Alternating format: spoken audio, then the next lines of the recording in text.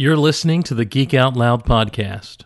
You may know it as your safe place to geek out, or you may know it as the official podcast of geekoutonline.com. But however you know it, this is it, the Geek Out Loud podcast. I'll say that several other times in just a second. Cue the music.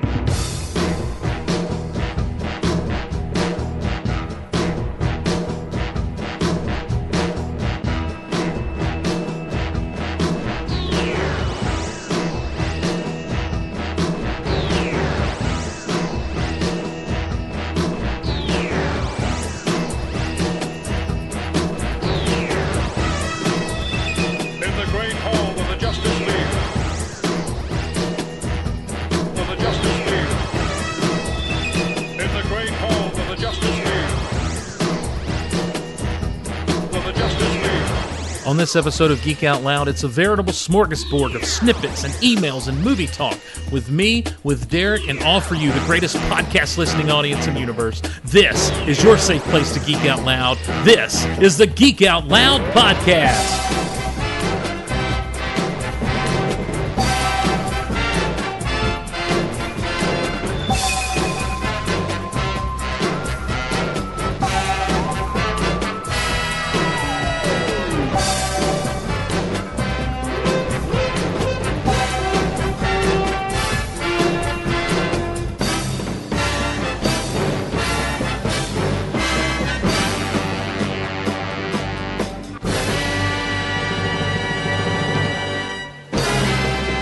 Well, hello again, everyone, and welcome back to Geek Out Loud, the first Geek Out Loud of 2012. And the last. Yes. Well, you know, with the world ending in December and everything, there's no sense in continuing on with this fruitless mission. I'm Steve Glosson. Fruitless? Well, you know. Apple. And I'm Steve Glosson. No, do it right. And I'm Sean Phillips. Okay. So I don't know who that is. I don't either. I just pulled that out That's of nowhere. That's a great name, Greg. Greg. That was good. Sean Regina Phillips Phalange. NBC. Phalange. Regina Phalange. There's Ken something Adams. wrong with the phalange on the plane. This plane doesn't have a phalange. The plane doesn't have phalanges. The plane doesn't even have phalanges. This plane doesn't even have one. I gotta tell you this just because it's our joke, but I was waiting to come in here and record with you. And, you know, Nick at Night now shows Friends. Yes. Which just makes me feel old. Right. But it was the Joey, you can't tell anybody episode. I couldn't if I wanted to. Even if I wanted to. They don't know that we know that they know. The messers have become the messies. We took a bit of a break over Christmas, and much needed, I think, for everybody. Just to break through Christmas Just away time. From each other. Just some time. Everybody needs a little time away. No, don't start singing Chicago, because by God, they'll sue you. They will come down on us. We'll have to mute that whole little 2-second part on there. Christmas Day, nonetheless. Cease and desist from YouTube and Chicago. Merry Christmas. That's a throwback. That is a throwback to the good old days of Starkville House Old days. of L. Yeah, I think of you and me as the good old days. Yeah, well, I think they were all good old days. Every bit of them. There were some bad old days. But. As evidenced by, let's just jump into some snippets. Bullet points, if you will. I don't even have anything to look at. Me neither. It's all right off the top of my head. Making them up as we go along. Shoe 175 is dropped last month. We're hoping to get it out by the end of January. I'm really hoping. I mean, I know it was May of 2010, but I'm really 11. 11, yes. But I'm really hoping to get that out in the next couple of weeks. If you haven't seen it, March at the latest. I'm shooting for July. We were shooting for July of 2011, but the best laid plans of men, often fail. Better late than that. And as the great Tully Blanchard used to be fond of saying, not Fonz of saying, hey! I remember Fonz said, hey. No, Shoe 175 is out there. If you haven't seen it, go do so. It's pretty good. Well, it's so long that if you started watching it the day it came out, you might still be watching it now. Phenomenal. It is phenomenal. Jason Spencer sprung off of what the work that Graham had done, and just did fantastic work of piecing this documentary of Shoe basically together. And I was overwhelmed. You were verklempt. I was, especially when freaking he sticks that video in at the end with that. What's that chick's name that sings that one song? I don't think that turned out like as well as we hoped. I think people thought we were serious. Okay, we weren't. That was kidding. Oh, was it? Did you not think so? The tears were real, sir? I mean, I cried like a freaking baby watching that thing. Like when we were just doing the when we were just kind of walking through it, making notes and stuff before it was released. Yeah, we watched it like 3 or 4 times. Yeah. Before the modern of technology, we streamed it. The modern of technology. The modern of technology, yes. The modern marvel of technology, if you will. We left out a whole word. What was it there? Nothing, because you said it wrong, you idiot. The marvel of modern technology, if you will. We streamed it from Jason's house. Yeah, to fine tune it. Yeah, and Jason get all the because it was hard to. It's a 2.5 hour nearly movie. We had to edit it and from several states away, but it was pretty cool how it all came together. It really did work out. I felt like a producer of some sort. Sitting there and watching. You had assistants. Notes. Yeah, sure did. I don't know why you gave me Mosley. I didn't want him. It was either that or Troy, and I wanted Troy. But we, it turned out really well. That one video, though, like seriously, while we were watching it, I was like a baby. And so when I actually downloaded it to get the best quality, I just skipped over that part when that part came up. I'm just not even going to watch that. I did, and was that not serious? Was that not a serious? Was that meant to be funny? As a joke. Oh my gosh! Well, it made me weep like a child. It was meant as a joke. It was meant stupid, and then we went back into the real funny with the credits. Right. Yes, that was real. The Fast Times at Ridgemont High. Yes. Which turned out really well. I did notice on my last pass through that maybe I shouldn't say this on air, and if it needs to be cut, it will be. Robin's last name spelled wrong. Saw that. Yeah, and a few people got left out of the credits, but it's okay. Yeah. It was all okay. Robin did get mad, and then Brian Mosley's name was misspelled somewhere as well. Well, who cares? Yeah, nobody can get that. We did get I did get a tweet from Brian Kent, who had apparently sent something in, and I don't know if he got it in late or what happened. I never saw anything from him. But so he's like, hey, I sent something and it wasn't in there, so So he wants us to do something nice for him. We're going to do something nice for him. Okay, something really nice. Get him like a book. I was just thinking we would mention it here on the show and say you're supposed to say or a chainsaw, but never mind, it's fine. Did you bring me a monkey? Go get you something really nice, like a book. Pizza. See you, Steve. So Brian, sorry about that, buddy.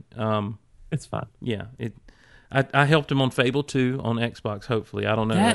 But that to me, like, you could have left out all the other crap of us talking. It was those videos at the end. I think that meant more to those of us who worked on the show. Much to anybody else, but to you and me, that meant a lot. Yeah, that was so cool how that all came together. It really truly was, and just as we went back and watched it again, I was just so appreciative of everyone who took the time to film something and send it in and that sort of thing, and even the people who pimped their own podcast in their segment, Michael Cohen. But he had us over a barrel because he was freaking filming from in front of the set, basically. It's like nothing against Michael whatsoever, because I think it's great what he does in front lines. But I kind of just want to be like, all right, just bleep it out, right? Oh yeah. I am Michael Cohen from here in Metropolis. I was like, curse you, Cohen, you have us over barrel. He's a great guy. I got to hang out with him last August down at Star Wars Celebration 5, and but I just thought it was funny. I'm like, he would get it in there, and he's always giving me crap about I've been on his show, but he's not been on this show, so because I'm on this show, Sean Phillips. Yes, Sean Phillips. So glad to have you, Sean. Sure, and tweet that Geek Out Loud as new co-host. Okay. Well, and there are a few things we need to clear up, I think. Some things we can finally acknowledge and talk about, because we wanted to sit on some of these things. The contractual obligations and yes. legal ramifications and other ifications have been well, we wanted to sit on some things until it actually came out, a year ago. Yeah, such as I believe it's been almost 8 months since that happened. It's crazy, man. It's the process by which movies are made. Fair enough. So, one of the things is people have been asking about Edna, and now the mystery's been solved. She went to The Price is Right. Yeah. Hadn't heard from her since. Not that we've heard much, not that we ever heard much out of her, but yeah. And Derek, I got some tweets about asking us if we were really going to do a Doctor Who podcast. I don't think they got that joke. I'm like, oh man, I'm struck by how funny we think we are, but we end up not being. Yeah, it kind of falls flat. It goes back to the whole Civil War days. I just think it. I just think, I'm surprised no one's been like, why didn't Cooking with Sterritt get picked up? Well, why didn't Cooking with Sterritt get picked up? I think we're not. I don't know. Say it. I think because you don't know what ketchup is. Well, your hand was covering and I had a camera, and that's still one of my favorite things from you and me ever. You're like, what's that? What do you got there? This is just ketchup. Hate you so much. Oh man, and I'm going back and I'm watching this thing. I'm like, wow. Another thing that I hope people understand is that I intentionally dressed like an idiot the whole time, pretty much, that I was on camera, just to be silly and stupid. I'm not a total slob in real life. No, but you like your tie-dye. Your sister made you that. Yeah, my sister made me that tie-dye, and so I thought that'd be kind of a fun shout-out for her to have on there. She made us a cake. Oh, my gosh, that cake was amazing. And all we do in 174 for 20 minutes is go put it back together. We got to get a picture. How do you... I'm still eating it. Push this piece back. Stop eating it. Put it back together. Stop it. If you haven't seen that and you're wondering where it is, it's there. You can head over to, I guess, SmallvillePodcast.com is still up, right? For now. For now. It is going to be taken down eventually, just because we can't afford to keep it up and running. Yeah, I imagine by the end of January we will be hard-pressed to find the episodes. Yeah. So get them while they're available, and then it'll be no more unless you want to kick it back up for Superman, the Man of Steel. I've actually saw somebody saying the other day that there's a new Smallville podcast coming out. Why would there be? I don't know. Why? Somebody tweeted me and said, "Did you know that somebody has started up a new Smallville podcast?" It's one of those things where they're taking and just walking through the whole show, isn't it? I guess. Challenge accepted. What? Challenge accepted. I think that we show them how it's done. You want to redo all of Smallville? Derek, we can go back. Oh, we did this already. Oh, yeah. Wait. I think that joke fell flat, too. I don't know. I mean, it feels kind of... I wonder if it's someone we know. I don't know. It feels kind of like a slap in the face. Basically, it's a moo point now. It's like a cow's opinion. It's moo. It's moo. So, how many Friends references we can get in this episode? Could there be any more Friends references in this episode? I'm going to do the opposite of making Friends references. Okay. Which is what? I'm making all the Friends references. Okay. I'm doing all of them. Could I be wearing any more clothes? I hope I don't do lunges. So go grab that. That's some good stuff. Here's another snippet for us. Snippet. God, I love that word. How was your Christmas? Prior to having to go to Birmingham and whatnot. Oh, like asking me seriously. I was like, I thought you were asking everybody else. It's like, they can't answer, Steve. No, I'm asking you. Oh, it was, decent. Yeah. It was all right. Mom had surgery, so it kind of put a dampener on things, but she's doing well. She's good. How was yours? It was good. It was different. It was the first. I finally talked my family because Christmas fell on a Sunday this year, as most people know. Yeah. Anyone with a calendar. Anyone who was alive that day. And I finally talked my family into let's not do this whole spend the night thing because we had church and everything.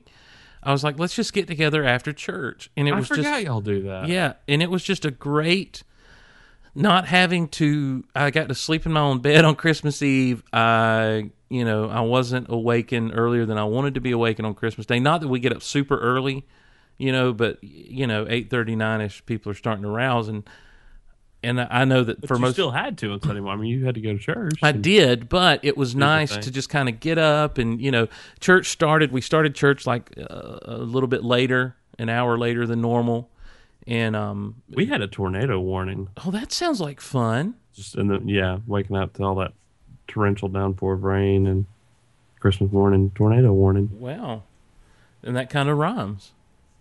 Last year we woke up to, which has been unheard of. I think the last time it happened, I was 1. We had 4 to 5 inches of snow on the ground. Oh, no, that's special. We actually had a white Christmas. That's a special Christmas day. It was neat, but then this year we have tornadoes. Yeah. Well, this year it was freaking hot on Christmas around here. It's freaking hot everywhere. So, but we, it was just a good day, I guess. We ended up having a good time and was with the family till kind of late in the evening and just. What'd you get? I got 7 movies. Okay. 7 of them. 7 Blu-rays. What'd you get? I got The Lion King on Blu-ray, which I was really excited about. It's one of the best Disney movies ever. What else you get? I got Captain America and Thor on Blu-ray. Mm-hmm. 3D? No, because I don't have a 3D TV. I got Super 8 on DVD, which that'll come, or on Blu-ray, which will come back to bite us in a minute. I got X-Men that First. Has a negative connotation. No. I'm just saying, X-Men First Class and Transformers, Dark of the Moon. So pretty cool. Pretty cool. And the times. Muppetopoly. I did get that. Yeah, that was kind of one of those little surprise things. My parents like to do little things like that for us from time to time. They're just like, oh, they'll like this. This will be neat, And so it was good. It was a fun times. A good time was had by all. So Yay. we and then Derek you were kind enough to send me Muppets Tonight, the entire series of Muppets Tonight, which I've yet to sit down and watch any of. So. Not sure that's legal, but it's fine. What? Because it's not actually on TV. Right. But it was, it's cool though. I paid somebody for it, so it better be legal. Yeah, jerks. Super cool. Tina. Yeah. So thank you for lips that. Hurt. So thank you. There was something else, another snippet that kind of came to mind while we were talking about the shoe thing. Oh, Doctor Who, real quick. Christmas special. Doctor Who Christmas special. Your thoughts quickly. You hadn't seen the whole thing yet. I got up to like the 7-minute mark. Okay, yeah. I got to sit down and watch it the other day, finally. I did skip to the end because I wanted to see the cameo. What cameo? The Ponds. Oh, yeah. Because I wanted to see if it actually played into... Oh, what was the finale called? The River Song? Yeah. Well, you know what? Since you know that, I'll go ahead and spoil a little bit for you. At one point, he's talking to the mother of the kids, and he mentioned, she's like, "Don't you have anyone that you'd spend Christmas with?" He's like, "Yeah, but they think I'm dead." There you go. So, yeah, and I got to be honest with you, tears. I cried. I was sucked in. I've just at the end there. Yeah.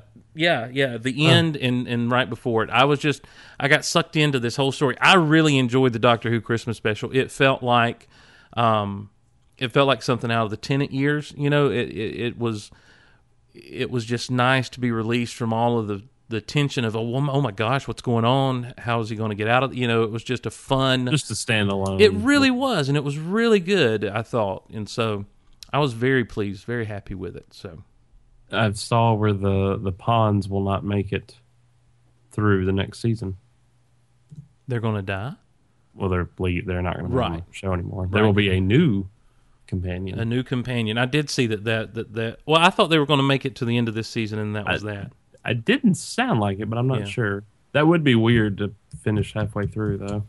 Yeah, we're not in the business really of promoting other podcasts, but we've got a new one coming out called. Do we do?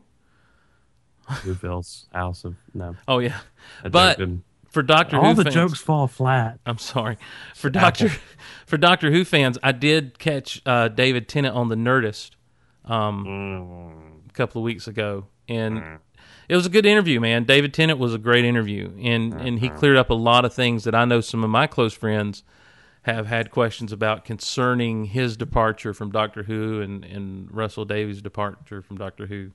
So check it out. It's pretty good. And he, come to find out, he's a big Marvel fan. So there that is. I hope he's going to be on. I don't think they'll ever get Eccleston. No, I don't think they will. He's going to be on for the 50th anniversary. I think it'd be cool. I think, they may just have kind of might be a hologram of some sort again. No, in the old days, they had specials where they would put 2 or 3 of them together for an entire episode, and they'd have like an adventure together. Yeah, I've watched one called The Three Doctors, which I think was like 4, 5, and 6, or no, the first Doctor was on that mess. Oh, was it? Yeah, but he never actually made it to the timeline. He was kind of stuck communicating with them, on a view screen, because he was just too old to get up. And I'm sure several of them have passed by now. Yeah. Oh, yeah. Yeah. I mean, he was in his 60s. Oh yeah, he's 60s. Oh yeah, the first one. Yeah, that guy's dead. But all the other ones, like 5, 6, 7, 8. Yeah, those guys. And which one is it that is it 5 that is actually David Tennant's father-in-law? No idea. That's new information to me. I didn't realize David Tennant was married. All right, so there's one where... See, this is my recollection. All right, there's one of those little BBC specials, that one of those little 10-minute things they did for their charity benefits, where I think it lines up with the Titanic episode, the beginning of it, where he crashed into that. That's not his father-in-law. That was just his favorite doctor growing up. But it actually is David Tennant's father-in-law. No, it's not his father-in-law. Challenge accepted. Give Vamp. It was the celery-wearing doctor. I never know which doctor it is. It's Peter David? No. Yeah. Peter David is the writer of The Incredible Hulk for 13 years. Peter Davison. Peter Davison. Children in Need. Peter Davison's... Hold on. Keeping Doctor Who in the Family, how former Time Lord Peter Davison's granddaughter... Yes. Yes. Oh, this is good. Okay, hold on. This is really... It's almost like royal family type bloodline, huh? Oh, it's like watching Days of Our Lives. Hold on a second. Quote of the show. I'm so confused. Yeah. Okay, here we go. Here we go. What do we got? You ready for this? I'm ready. I'm going to drop some knowledge on Blow you. my mind, sir. All right. David Tennant made his directorial debut directing the Doctor Who Confidential episode that accompanies Stephen Moffat's episode Blink, entitled Do You Remember the First Time? Blah, blah, blah. In 2007, Tennant's 10th Doctor appeared with Peter Davison's 5th Doctor in the Doctor Who special In Children Need, written by Stephen Moffat and entitled Time Crash. This was the first multi-Doctor story in the series since the 2 Doctors in 1985, not counting the 1993 Special Dimensions time. Tennant also performed alongside Davison's daughter, Georgia Moffat, in the 2008 episode The Doctor's Daughter, with her taking the role as... No, I know they're related. So Stephen Moffat, that's his father-in-law. No, I don't...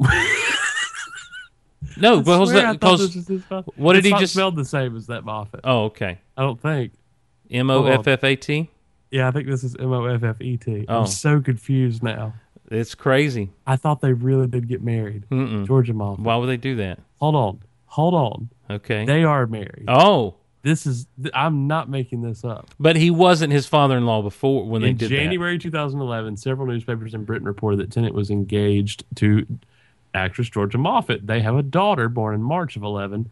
Tennant and Moffat married on December 30th, 2011. So, okay, they've only been married a week. Okay. So at the time, he wasn't his father-in-law. But he is now. He at is the now. time of me saying this. Okay. Fair enough. I knew I did not make that up. Well, okay. But you made it up then. No, I did not. I don't know. It was only like a month ago when I actually saw this thing. Listen, I'm talking about what we're seeing as They were then. engaged. We need to be it now. When will then be now? Soon. Everybody knows I like coffee while I watch the race. We just passed then. Calm the desert. We ain't found. All that to say that, yes, Peter Davison is David Tennant's father-in-law. Now he is. He was when I said it a minute ago, too. That's true. This is... It's time. It's all wibbly-wobbly. It is wibbly-wobbly, timey-wimey. One final snippet. Snippet. I'm Sean Snippet Phillips reporting for Geek Out Loud. Soon. That's awesome. You like that? We've got to come up with that character. Okay. I'm going to make a Twitter. Okay. This is total self-promotion, and I'm just going to go ahead and put that out there. I recognize that. I have launched... From you? Mm-hmm. Yeah. That's shocking, bad. I know. I have launched steveglosson.com. Now, what that is loading. Just tons of pictures of me. No, there's really nothing there right now. Your favorite website. There's a place. Ooh, it's pretty. Yeah, thank you. It's just a place right now with an email address, basically, where people can book me to speak at various events and that sort of thing. How do we get you to speak it? I'm going to get you to speak at Disciple Now here. Booking at steveglosson.com. Oh, okay. Yeah, so I would love that. Can I book you like from my house? Sure. Yeah, I'm right now. I'd like you to come record a podcast. Right now, I'm doing just about anything. But what's going to be right now? You're doing Geek Out Loud. Right now, yes. At Steve Gloss. Oh, it's not a URL. That's an email address. Right. Okay. What's gonna happen is soon. I'll actually be releasing a podcast through that. Now, it's not going to be anything in depth. It's just going to be me. It's going to have more of a serious bent, so you can kind of know. So people that come to that to find me can kind of get to know who I am. I'll have recordings of Wednesday nights with our youth group on there. I'll have various times I get to speak at our church or other places where I go speak. I'll try to record and just kind of put up so people can kind of know that this is what they're getting when they bring me in, because I really would like. That's something I'm trying to get off the ground, and because it's the one thing I know how to do is sit down behind a microphone and run my mouth. I can do that better than I can blog, so that's what you're going to be getting. So if you have something, even if it's just like emceeing an event or something like that, where you just need someone who can be pretty funny off the cuff, I'll get Derek to go do that. But yeah, so that's going to be over at steveglosson.com. I'm still working on a name for the podcast. I thought Stevecast, but that just I don't like that at all. I love it. I don't like that at all. I love it. It's too self-gratifying. No, it's not. It's you. It's Stevecast. So Stevecast. Sounds like a hurricane's coming. That's right. Stevecast 2012. Hi, I'm Sean Phillips here.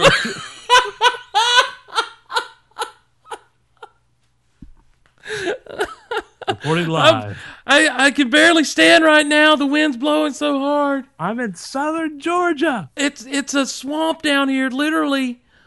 It's crazy. We have found the Star Wars room, and we are making our way forward. Yes, there is a crystal. Glad you asked. I will be stopping there. So tonight, someone at church stopped me, and they're like, "Hey, I saw that picture of you on Facebook walking down the road," and they just started to die laughing. Did they even get it? Well, no. They just were laughing because it was me just walking down a road, and I'm like, I don't know why that's funny, because it kind of looks emo if you don't get it. I know. I'm like, to me, I don't get it. That's why it's there. I like it. I think I get it. To me, it says Hulk. Right, but to me, it just says so much about me and my journey. You're Steve Banner. Yes. You've been affected by gamma radiation. An accidental overdose. Sean Phillips that has been hunting you for some time. Mr. Phillips, don't make me hungry. You wouldn't like me when I'm hungry. You want crystal? So, okay. You want a crystal? Yes. It cuts to you and me eating crystal sticks together. I do like you when you're hungry. This was the great idea. Best Sunday ever. And then like freeze frame of us, high five, but people are still walking. Yes. Yes. I don't know where this joke's going, but it went there. Nice. Well, that's all. You got any snippets? Snippet. I actually did have one there. Oh, Sherlock. Oh, yeah, Sherlock. You hadn't finished it, have you? I haven't. No, I've watched about halfway through. Really good though. That is such a great show. If you haven't gotten into Sherlock on the BBC, do so because it's worth it. Waiting to watch 202 when we get done recording tonight. So, oh wow, is that on? It came on about 11 hours. Is that on BBC America? No, not until March or April. Okay. Well, by God. All right. But I feel better because I've already ordered the Blu-ray from Amazon UK. Oh, nice. Well, look at you. So I feel like I've pre-ordered it. It doesn't come out until next Tuesday. Like next week's the last episode, and then Tuesday is the Blu-ray comes out in UK. Hey, one other quick snippet, Derek. Snippet. We had. Can we get like a Indiana Jones whip cracking sound for every time you say snippet? We should do that. What I need is a board where I can just push the button and make it happen. Okay, so I'll do that. One other quick snippet, and we'll move on. We had a Christmas party here at my house. Me and my Sunday school class, which is comprised of 11th and 12th graders. I was not invited to that. Well, sorry. And we watched together Emmett Otter's Jug Band Christmas. And you had never seen I'd never seen it, no. Did you cry? No. No. We had such a good time watching it, though. These kids have just discovered kind of the Muppets, partly because of the movie and partly because there was a whole group of them that ended up watching Muppet Christmas Carol in one of their classes when they were doing nothing in school, and they absolutely loved them. And so they keep asking me to show them more Muppets. And I'm like, yes, I will do that. I will be that person. It would be my honor. I will be that person in your life. So with that, let's jump into some emails. Okay. Oh, yes, wait a minute, Mr. Postman. Wait, hey, Mr. Postman. Hey, Mr. Postman, look and see. Oh, yeah. Please, Mr. Postman. This first one comes from Kevin Hall. And Kevin asked one simple question. Are you guys familiar with the Stone Age Muppets from the first season of SNL? Yeah. Yes. I mean, I have the first season on DVD too, and I remember those. The answer is yes. The end. Oh, wait. Hold on. I've got something for you here. Snippet. Okay. Well, back to snippets. Look. Snippet. Snippet. Snippet. Snippet. This isn't working like I wanted it to. Snip it good. Maybe that's why I attributed that note. When an idea comes along, you must snip it. A little conversation comes, you must snip it. This snip it good. This is one of several we got from Tim. The snippet? This email, and so I'm going to emails are not snippets, right? So I'm going to edit some of his emails just to kind of get in as much of this as we can. He says, "Hey, Steric, more Batman news." And this is old news to us, but it's something we hadn't talked about on the show. Christopher Nolan confirmed in an interview with Empire magazine that The Dark Knight Rises will take place 8 years after The Dark Knight. What are your thoughts? Now, he goes on to say, I think it's a double-edged sword. You don't have to see or acknowledge the Joker because Batman's had years to fight him, along with villains we haven't seen like Riddler, Penguin, etc. However, if this is 8 years later, where is Robin? In all actuality, there should have been multiple Robins, a Batgirl or two, and a Nightwing. I think it's just too big of a jump. And even if Batman didn't clear his name, he should have been redeemed by all his acts over the past 8 years. Maybe they'll say he got his back broken by Bane, and it's taken him 8 years to recover to fight him. Still, it just doesn't ring true to me. I just don't buy that after 8 years, Batman would have the same suit, same card, and no faithful wards. I just can't reconcile it in my head. Can you try to sway me? Yeah, he doesn't need wards. But let me sway him, Steve. Sway away. Give me some sway music. Doctor Who theme. I know. No, Derek, I've got something different. Oh, okay. Wait, we'll edit all that out. Sway away, Derek. Wait a second. Did it start? Yes, here we go. Sway away, All right, Derek. let me go ahead and start telling you, welcome to the main event tonight, because I want to tell you something, ladies and gentlemen. Batman doesn't need 8 years to reinvent himself to get new materials, new costumes, new suit, new technological advances in Batman, Batcave type things. He doesn't need wards. He doesn't need a Robin. We don't need a Robin in this franchise. What we need is Batman. And for the past 8 years, Batman has been shunned by the society that brought him up to begin with. It's something that they needed. They needed somebody like Batman to save the day. But then they felt like they didn't need Batman anymore because they felt like he had turned them back on the citizens of Gotham. But now we're in a world where Batman has to come back. He must come back. There hasn't been a Batman for the past 8 years. And that's what we've dealt with. There's only been Bruce Wayne. We haven't seen Batman. And now the Batman has to come back. He must come back to fight the evil that is Bane. So there hasn't been this Batman. Now it's time for Batman to put on the cape and I'll come back. Hit me, Steve. Oh, don't really hit me. Ow. Snip it. That really didn't turn out as well as I wanted. No, it was basically. I think it's basically like we saw at the end of Dark Knight Rises. And from what we've heard about, from the end of Dark Knight, and now what we know about the Dark Knight Rises, it sounds like even that first teaser where Commissioner Gordon is talking to either Bruce or Batman, we're not sure, but there hasn't been a Batman. I don't think much. Yeah, I don't think there's been as much of a presence of a Batman in this 8-year time period. I think what you're going to see happen is that Batman has faded into urban legend obscurity. You know, everyone remembers the big throwdown from 8 years earlier. They remember when Joker tore up the city, and they know that he was somehow stopped. And there are people who say, you know, they knew Batman. They remember, you know, you've got the news footage. It is the, you know, it is the 21st century or whatever. So they, you know, they've got all this stuff, but it's kind of like, okay, he's gone. Even though there's still some things that happen, you know, I'm sure he's still out there fighting crime, trying to bring justice to the streets, just much more under the cover of darkness. Well, and when Batman Begins came out in 2004? Am I right? Yes. Sure. And then we were led to believe that Dark Knight took place 1 year later, so 2005. Mm-hmm. So 8 years. They're almost catching this up with modern. It brings it up to right around this time to the actual time period. Yeah. So it's not far fetched. No, and as far and to the point of Robin or Batgirl, that sort of thing, I just think that we don't need it. Yeah, I don't think it fits into Nolan's thing. Although this whole Joseph Gordon-Levitt idea is too old. Is he? What if he's Nightwing? Too old. Too old to begin the training. I like the idea. You know, it's one of those things that I was kind of iffy about at first too. But when you see the trailer and you see things like a Batwing, you know, that's not something he can go down to Applied Sciences and they've just had sitting around. You know, that's something that he and Fox have worked on, you know, to get up and running and that sort of thing. So what's that got to do with Nightwing? Well, no, I'm just saying, like, I'm sorry, I jumped off Gordon Cobra Commander. Hey, you know what really bothers me? What's that?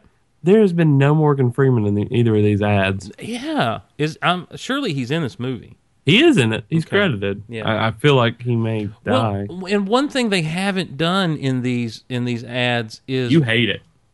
I don't hate it. You hate it. You need to calm down. And no, you told me. Don't you put that out there. I didn't say I hate it. On New Year's Eve. New Year's Eve, you said I hate. I did not hate the Batman films. No. You know that's not true.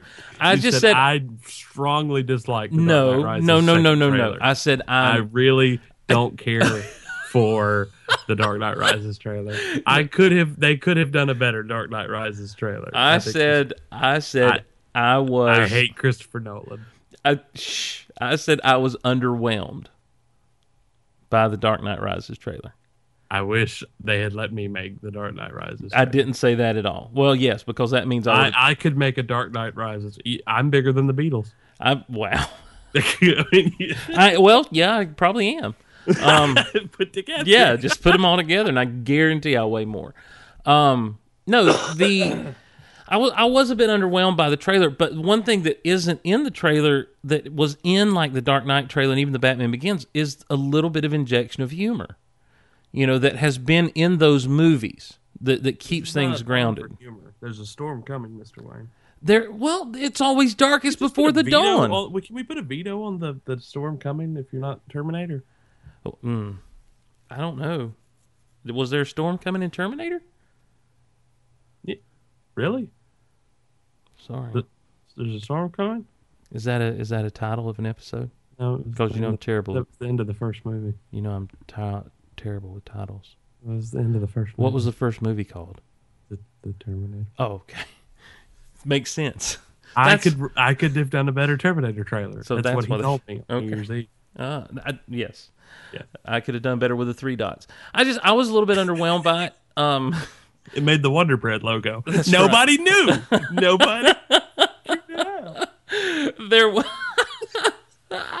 There has been in front of Mission Impossible Ghost Protocol, which I've yet to see, the 6-minute prologue, I guess, to Dark Knight Rises. Everybody hates the Bane language. Yeah, he's hard to understand. Apparently, I don't have a problem with it.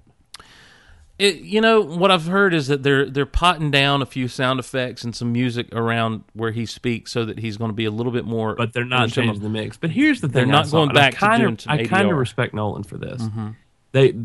Some magazine was like blasting him for not, after it came out, because the prologue came out before the trailer, right? Did, and they're like, nobody can understand a thing of what the main villain is saying. I mean, probably the next main character in the film, and nobody can understand what he's saying, which I don't agree with, because I walked away pretty much getting, I'd say 95% of it. Right. But his response was, if I go back, not only, credibility, what have you, it's his cut. It's his decision on what to do with it. And, people can say, oh, he's lost touch with the fans or anything, but I don't think I don't think Christopher Nolan had to have touch with the fans as far as this goes. He made a Batman movie like he wanted to make it, and it showed. Well, in the previous 2 incarnations. But he was like, if I give you everything on a silver platter, you're not going to think. Yes. And that's just what's so cool to me. It was like, if you hear everything, then he said it's so much cooler to me. I'm paraphrasing because I could never see Christopher Nolan saying it's so much cooler to me. It's so much more awesome. There's 72 original episodes of Star Trek. He was like, if you hear part of a conversation and then something happens, you're going to go back and think, oh, that's what he said. Right. Which is cool to me. Yeah, I don't have a problem with it. I think they're going. On one hand, I do think it's a legitimate criticism. To say, hey, we're, if it's a little bit ridiculous, having a hard time understanding. But quite frankly, I watched a bootleg version of that prologue. You got most of it, didn't you? And I got most of what he was saying. The trailer, he's saying some variation of, when Gotham is in ashes, you have my permission to die. Now, it might be... Hash browns. No, it may be... in Gotham's ashes, you have my permission to die, or something like some variation of it. But it's essentially that statement. Yeah. And the idea is, I'm going to keep you alive while I win the day. But, we watched, the point of that is we watched a bootleg and still got all of it. And I was still able to understand, And I understood everything he was saying. 90% of what he said. There were a few moments where I'm like, what did he just say? I didn't understand what was going on with the dead dude that they pumped back to life, apparently, or whatever was happening there. Watch it a couple of more times. Yeah. So, but obviously you're dealing with a Bane that is closer to what Bane was in the comics. Someone who's much more calculating than just a brute force. Because he really was. Bane in the comics was a calculating character. Intelligent. He wasn't an unintelligent fool, even though he wore a luchador mask and that sort of thing. And then let's talk about Batman and Robin. Well, Batman and Robin, he was basically a ripoff of the Hulk. I wouldn't. I hate insult the Hulk. I wouldn't insult sorry. the Hulk by saying That's that. true. It was not the Bane in the comics outside of the luchador mask that he wore resembled nothing of the Bane in the Batman and Robin resembled nothing of the character of Bane in the comics. He wasn't smart. He wasn't. Lionel Luthor created him. Yes, he did. But there was no intelligence behind anything he did. He was just a grunting, mindless, Oaf. Yeah, that's a good word. I'm anxious. I'm anxious to see what they do with Bane. I don't doubt the movie is going to be good. You need to understand that. But you hate the trailer. I don't. I was underwhelmed by the trailer. You hate all three films. You hate Christian Bale. You think you could have done a better job than Christian Bale. Yes, I do believe. Well, I could have done a better job than that guy that was like, "What gives you the right?" I'm not wearing hockey pads. There is one guy in every movie who ticks me off. One actor who I just feel like is way too. Okay, if you're not following the plot anymore, here's my bad acting to kind of lead you along the way. And so in the first movie, it was the train conductor, the old guy at the end. Yes, okay. That's like, if it hits Wayne Tower. Yes. In the second movie, it was the ferry boat cop that's holding the thing the whole time with the inmates. And he's like, what do I do? What am I supposed to do? Right. I think these are just Nolan's brothers or something that he lets in the movies. And now I believe there's a third one, the CIA agent at the beginning that is a terrible actor on the plane. Yes, yeah. So yeah, there's your three. And go back and watch those scenes because they're really bad acting. But the old guy in the first film, I think he's got dementia or something. I'll tell you this, the clips at the tail end of that prologue that they show, to me, got me a little more excited for it than the trailer did. Just because there's something about the fast-paced way they show things. And then that iconic image of the symbol. cow being yeah, oh my broken. gosh. Yeah, I hate that it seems like, I don't know, we don't want to get into a big Dark Knight Rises discussion right now, but too late. I just hate that it seems like we're not going to get to spend a lot of time in a revamped Batcave, before it just gets trashed by Bane, apparently. Just based on... You think that's where they are? Dude, the waterfall and whatnot. Well, there's some images that have been released of them fighting around like water pouring down, but they're in an actual building and there's people everywhere. Well, by George, maybe not. So I don't know. Well, I'm looking forward to it. I don't doubt that it's going to be good. I hope Batman doesn't die. Where was their humor in the Dark Knight trailer with the Lamborghini? The Lamborghini thing? line, yes. The 3 buttons is rather 90s, Mr. Wayne. Was that in the trailer? I didn't remember that. Yeah. You don't like the trailer. You don't like any of them. Oh my gosh, that's not true.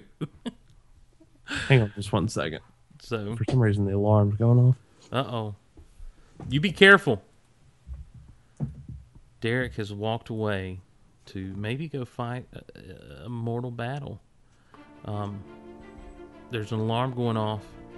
Someone may be trying to break into his house.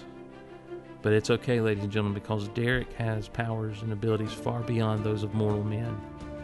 He will win the day because demons run when a good man goes to war.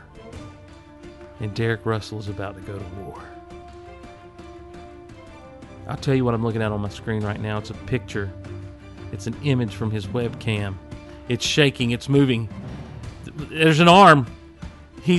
Something's going on. He's sitting back down. He's happy because he has vanquished his foe. No one breaks into Derek Russell's house and gets away with it. He has won the day! Derek Russell. I left the door open on the fridge. Oh. My fridge quit working today. That is a sad day, sir. It is a sad day. That is what was sad. day. What was more sad is I've got a deep freeze in the garage. Yeah. There wasn't. I didn't know because I was gone. There wasn't enough time to save all the food in the deep freeze, so everything's ruined. Horrible. The fridge is only 2 years old. I went and bought a new TV and a new couch this weekend. I come back and the fridge isn't working. That's terrible. That's not fair. No, that's not. That's life. That's what all the people say. That's what people say. Here's more from Tim from a separate email. He says, Tim says that Steve hates The Dark Knight Rises. Yes. Well, Derek, if you thought that you had to step up and defend Christopher Nolan's choices, I'm Sean Phillips. Or Sean Phillips, if you thought you had to stand up and defend Christopher Nolan's choices, just wait till you get this, buddy. We're about to have a soapbox to climb on. Go time. Steve and Derek, this is I will need that Doctor Who music, so cue it. This is probably the fourth email I've sent in a week, but I feel it's the most pertinent. Uh-oh. I just got back from the Muppets, and I was disappointed. I'm sorry, Tim's no longer allowed to listen to Geek Out Loud. He is banned. Here is my criticism. Banish him. He has criticism. He has snippets. Let's honor these. Here are my criticisms in snippets. I'm going to kill him. First snippet. Pepe. Thank you. That makes up for you hating the entire Dark Knight legacy. Christopher Nolan has been so gracious to bring that makes up for me just ready for Christopher Nolan's to come to an end so we can get an actual real Batman series. First thing he says is Pepe. They reassured us he was in the film, and he had a blink and you miss it cameo. He didn't even appear in the finale dance number. That's not a. I mean, that's that. Yeah, I love Pepe. I do too. But I was not disappointed by the lack of Pepe in the movie. I never sat there during the movie and said, "Where is Pepe?" He had a great.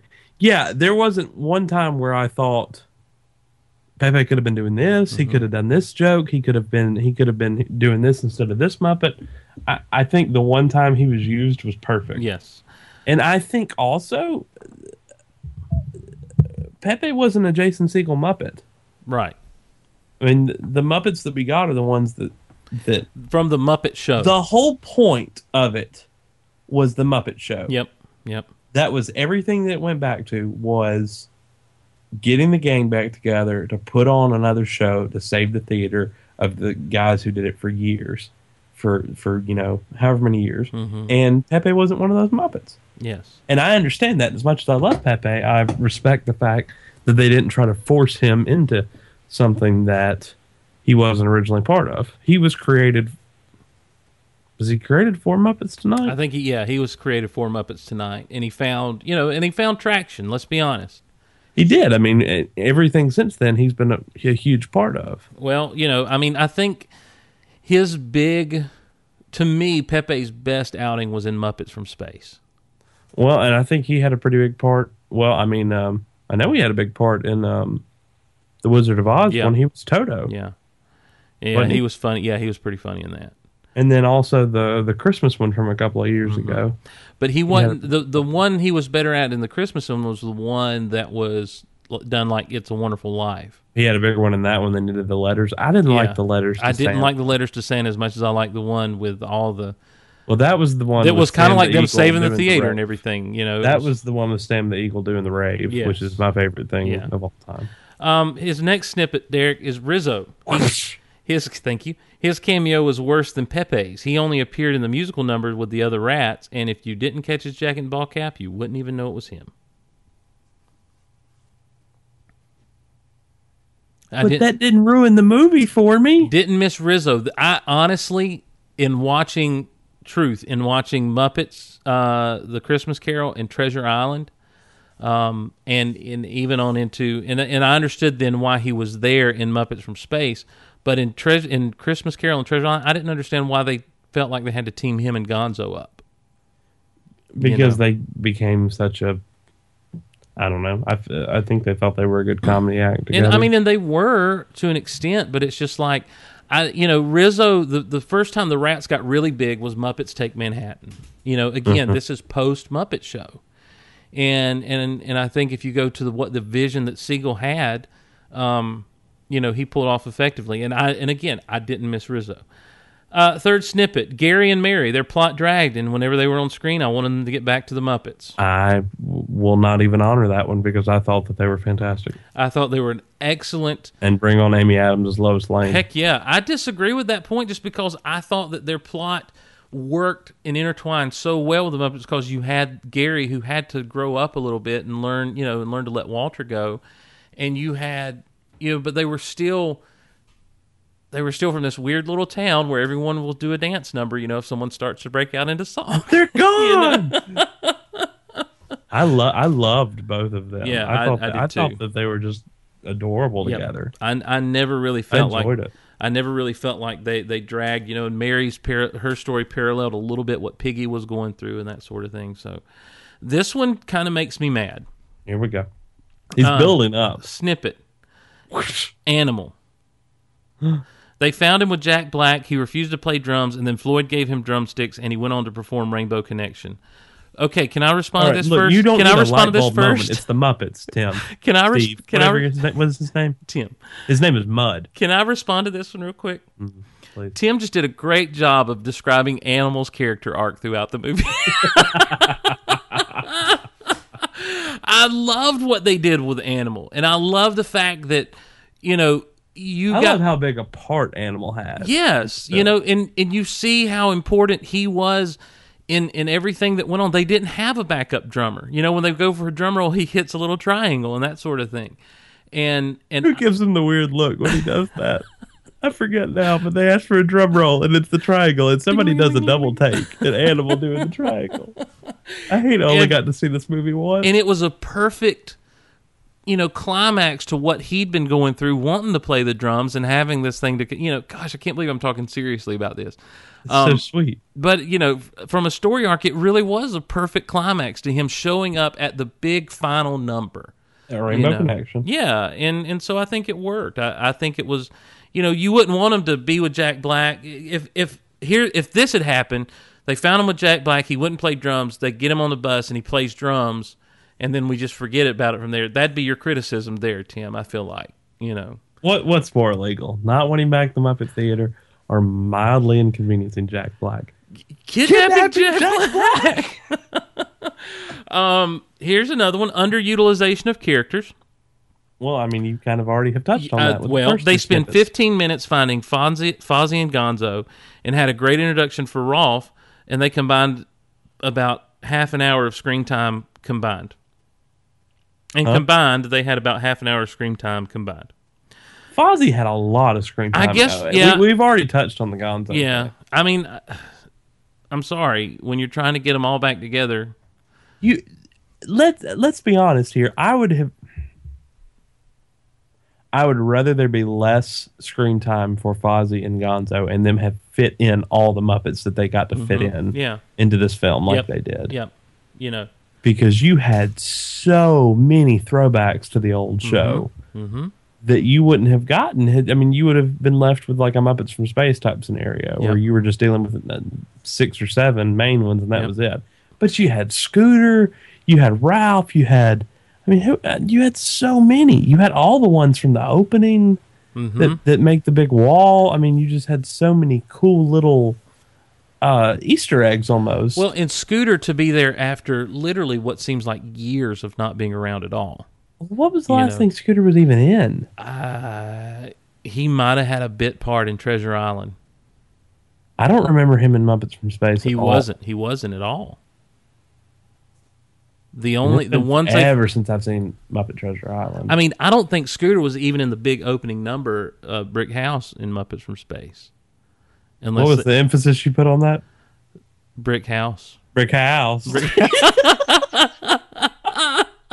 I don't think he was in the opening number of Brick House. He mentions the reformation of Uncle Deadly and says, Bobo was just kind of there. It made me sad. Bobo's just always... Bobo is just kind of there everything he's all in. Bobo is. Here you go, sir. Here's your remote. Please load weapon. The Muppets. What's the name of the bad place in Muppets from Space? Covenant. Perfectly hidden as a cement factory. Cleverly disguised as a cement factory. Yeah. Covenant. The Muppets, pointless. What did they provide to the plot? Miss Pookie sounded like Aunt Martha. Was this a nod to Goal? The Muppets, they were a cover band that Fozzie joined. Right. Waka Waka. They were in a hotel. What the waka? Yeah, I mean that's. Why are you worried about? Yes, why? It's the Muppets. They weren't It's pointless not like though. Steve's bashing the Dark Knight or something. Why are you worried about it? Why are you trying to get emails to me about trash in the Because Dark you Knight? hate Christopher I don't Nolan. hate Christopher Nolan. We'll talk about that in a minute. You hate the Dark Knight. And then finally he says, the theater, Richmond gave it back, but what are they going to do with it? Are they going to go ahead with the museum, put on new performances? What? Oh, my Atlanta, Tim. Did you watch the movie? Oh, my Atlanta, Tim. Did you watch the movie? Did you ever see the Muppet movie, Tim? Because at the end of the Muppet movie, they're just sitting there in the studio singing, and they never really film anything else. It's like, how'd they get this movie made? How are all these Muppets sitting here during the closing credits, talking about what they've just seen? Well, see, I never thought the Muppet movie was about them making the Muppet movie. No, it wasn't. I thought it was about them making the Muppet show. It was about them coming together as Muppets. Well, yeah, but I thought that once they got the theater, they were actually making the show. Oh, well, no, they made the Muppet movie, though. I think they made the show. I'm sorry, did you watch all the props they carry behind them as they're setting up the thing? But it's just they're just throwbacks. Challenge accepted. So Tim, I think you looked too much into it. Didn't have just fun with it. Don't let him go see Dark Knight Rises. Steve's going to hate it. He said, I enjoyed it for what it was, but it seemed rushed, like something was missing. I noticed that half the stuff in the previews wasn't in the film. It's coming. And that it looked like a lot was cut out. What I'm hoping for is a sweet DVD Blu-ray release of an extended edition fulfilling the Pepe and Rizzo aren't going to be there to make you feel better. Yeah, I kind of felt let down, and I kind of wanted to cry. I cried because it was so good. Yeah, I just... Yes. Tim.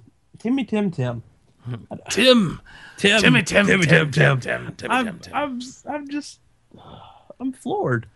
Well, let's bring it back around with one from our good friend Michael J. Petty. Send out the beatings. He says, Michael says, hey, Derek, I'm listening to your Muppets episode, and I'm typing this, and let me just say, I love this movie. Now, don't let him kiss up, though. Let's go back to Tim. I literally smiled until I fell asleep that night. I'm going to talk to Tim. Shh. I saw it. Tim hurt my feelings. Well, Steve. we're just passing on by Tim. Okay. Tim hurt Sean Phillips' feelings. Yeah. Phillips' feelings. Well, Sean's just going to have to sit back and report on a hurricane. The heck you say? I saw it twice this Thanksgiving weekend and bought the soundtrack the next day. Life's a Happy Song is one of my favorite songs now, and I very much enjoyed this new version of Rainbow Connection a lot. Every time I hear it now, I shiver. It's so classic to me. Obviously, the original is the best, but I do love this new version just as much. Also, Jim Parsons. Tim didn't like that either, you anti-American Muppet-loving fool. Also, Jim Parsons' cameo was a great casting choice. I laughed so hard. Do you like that, Tim? Do you like Jim Parsons? Oh, wow, you got to let Tim go, man. I'm mad at Tim. Well, calm down. I want to talk to Tim. Don't hold. Put me in touch with Tim. Okay, I will. I'll send you his email. Can we call him right now? No, I will be buying it on Blu-ray, and we'll watch it as much as I can. Anyway, just want to give my thoughts on the movie and enjoyed hearing yours. Thanks, guys. No, thank you, Michael, because you really helped cleans the palate. Cleans. Here is our good Rick House. Hey, House. Here's our good friend from the Quiet. Tim? No. Oh. This is our good friend from the Quiet Corner. I want to talk to Tim. Oh, Derek, this is an awesome email that I'm about to read. Did you read Tim's email? You heard me. Well, then I don't understand how you move past it. Because there's nothing, Derek, there's nothing you can do. This is like you saying you hate the Dark Knight. I just can't move on. I never said I hate the Dark Knight. I'm pretty sure you did. Okay. I think we all heard you, Steve. Derek, I'm about to read an email to you that you're going to forget all about what Tim had to say. We shall see. Challenge accepted. Because jealousy is going to fill you. He says, hey guys, how are you? I just want to let you know I've been listening to the podcast faithfully and I've enjoyed every one of them. I've been meaning to write to you for a while, but I haven't found the right topic to discuss. At first, I want to talk about quote-unquote geek entitlement. You know, the interweb phenomenon where everyone feels free to criticize everything from Green Lantern's costume in the movie. See, I'm glad he's touching on this. We all know your problems with The Dark Knight Rises. Parentheses, didn't like it, close parentheses. To the color of Lois Lane's hair in the new Man of Steel movie. But then I thought you guys have kind of touched on that already. So then I thought of asking you about the run of Superman in DC's New 52. It's only 3 issues deep. Have you read them? But then something happened in my life that I just had to share with you. I saw Big Bird at my supermarket. Yes, it's true. He walked right by me. Actually, I would have never known he was there if it wasn't for some lady screaming, "Hey, Big Bird, Big Bird, hey, Big Bird." It was in the parking lot. I didn't see a 9-foot yellow canary walk by, but I heard a woman scream, "Hey, Big Bird!" Yeah, hold on. Okay. It was in the parking lot, and I was putting my groceries away. I looked up, and I heard all her screaming. When I heard all her screaming, she was way over the top and had totally lost her composure. The look on her husband's face was one of stunned disbelief. I looked around to see what she was going on about, but didn't see anyone. That's until a courtly older gentleman appeared between the cars, pushing his shopping cart. He was well groomed and had a full head of white hair and a goatee to match. Carol Spinney. Oh my God. He looked slightly bewildered by the whole scene. Poor dude, he was just trying to get his shopping done. I smiled. I'm sure this wasn't the first time it happened to him. I decided not to say anything to him as he looked like he'd had enough fan adulation for the day. How do you not say... Oh. It was cool, though, and pretty amazing since the new Muppet movie had just come out this past Friday. It's too bad Sesame Street crowd and the Muppet Show crew doesn't travel in the same universe anymore, but we all know they belong together. That's my story. You go back to that supermarket and you wait. It was good to hear from Graham in this last episode, and tell Derek to protect that golden voice of his. Your friend from the furthest reaches of the quiet corner, Dave. Dave, you go back to that grocery store and you wait. And just wait, man, and you just get a wait picture. for him, yeah, and get autographs for us. Yes, yeah, that's amazing. That is a great sighting story. You hear that, Tim? Nothing can bring us down.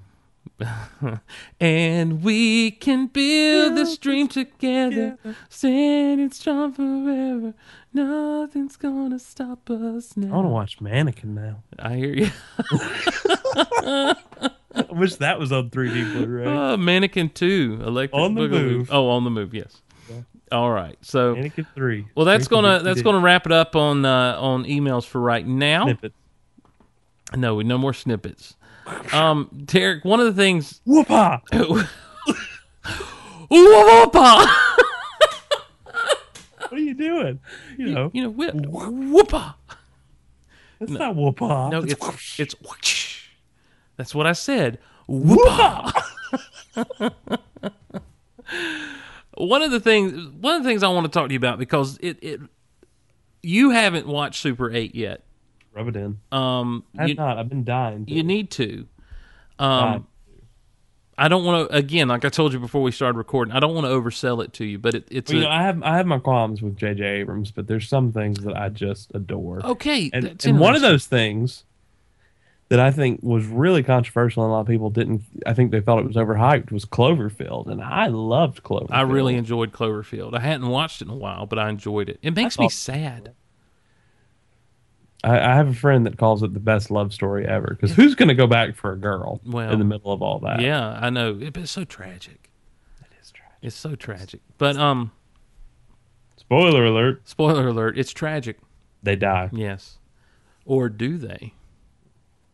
It's got a really cool score too. Just the one song. Just the one song. But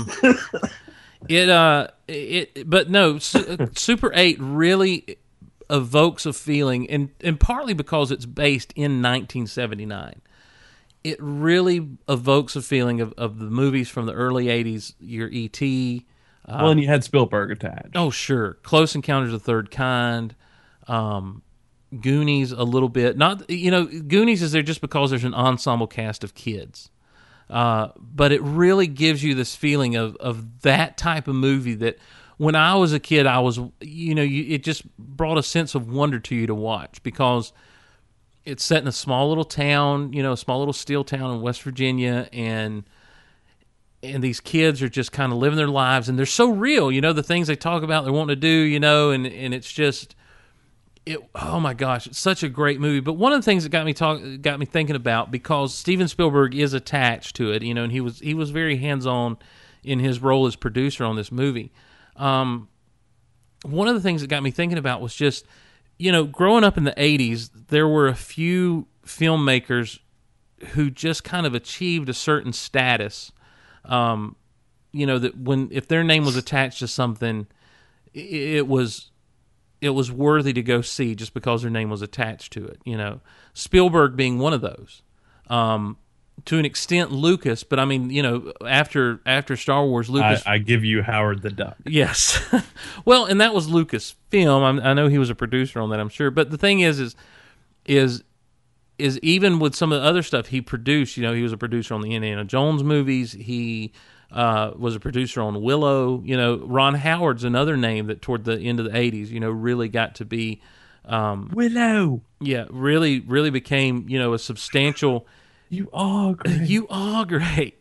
Ron Howard is a substantial name toward the end of the 80s, moving into the 90s. In the 90s, filmmaking changed a little bit, and you got some other people who came about.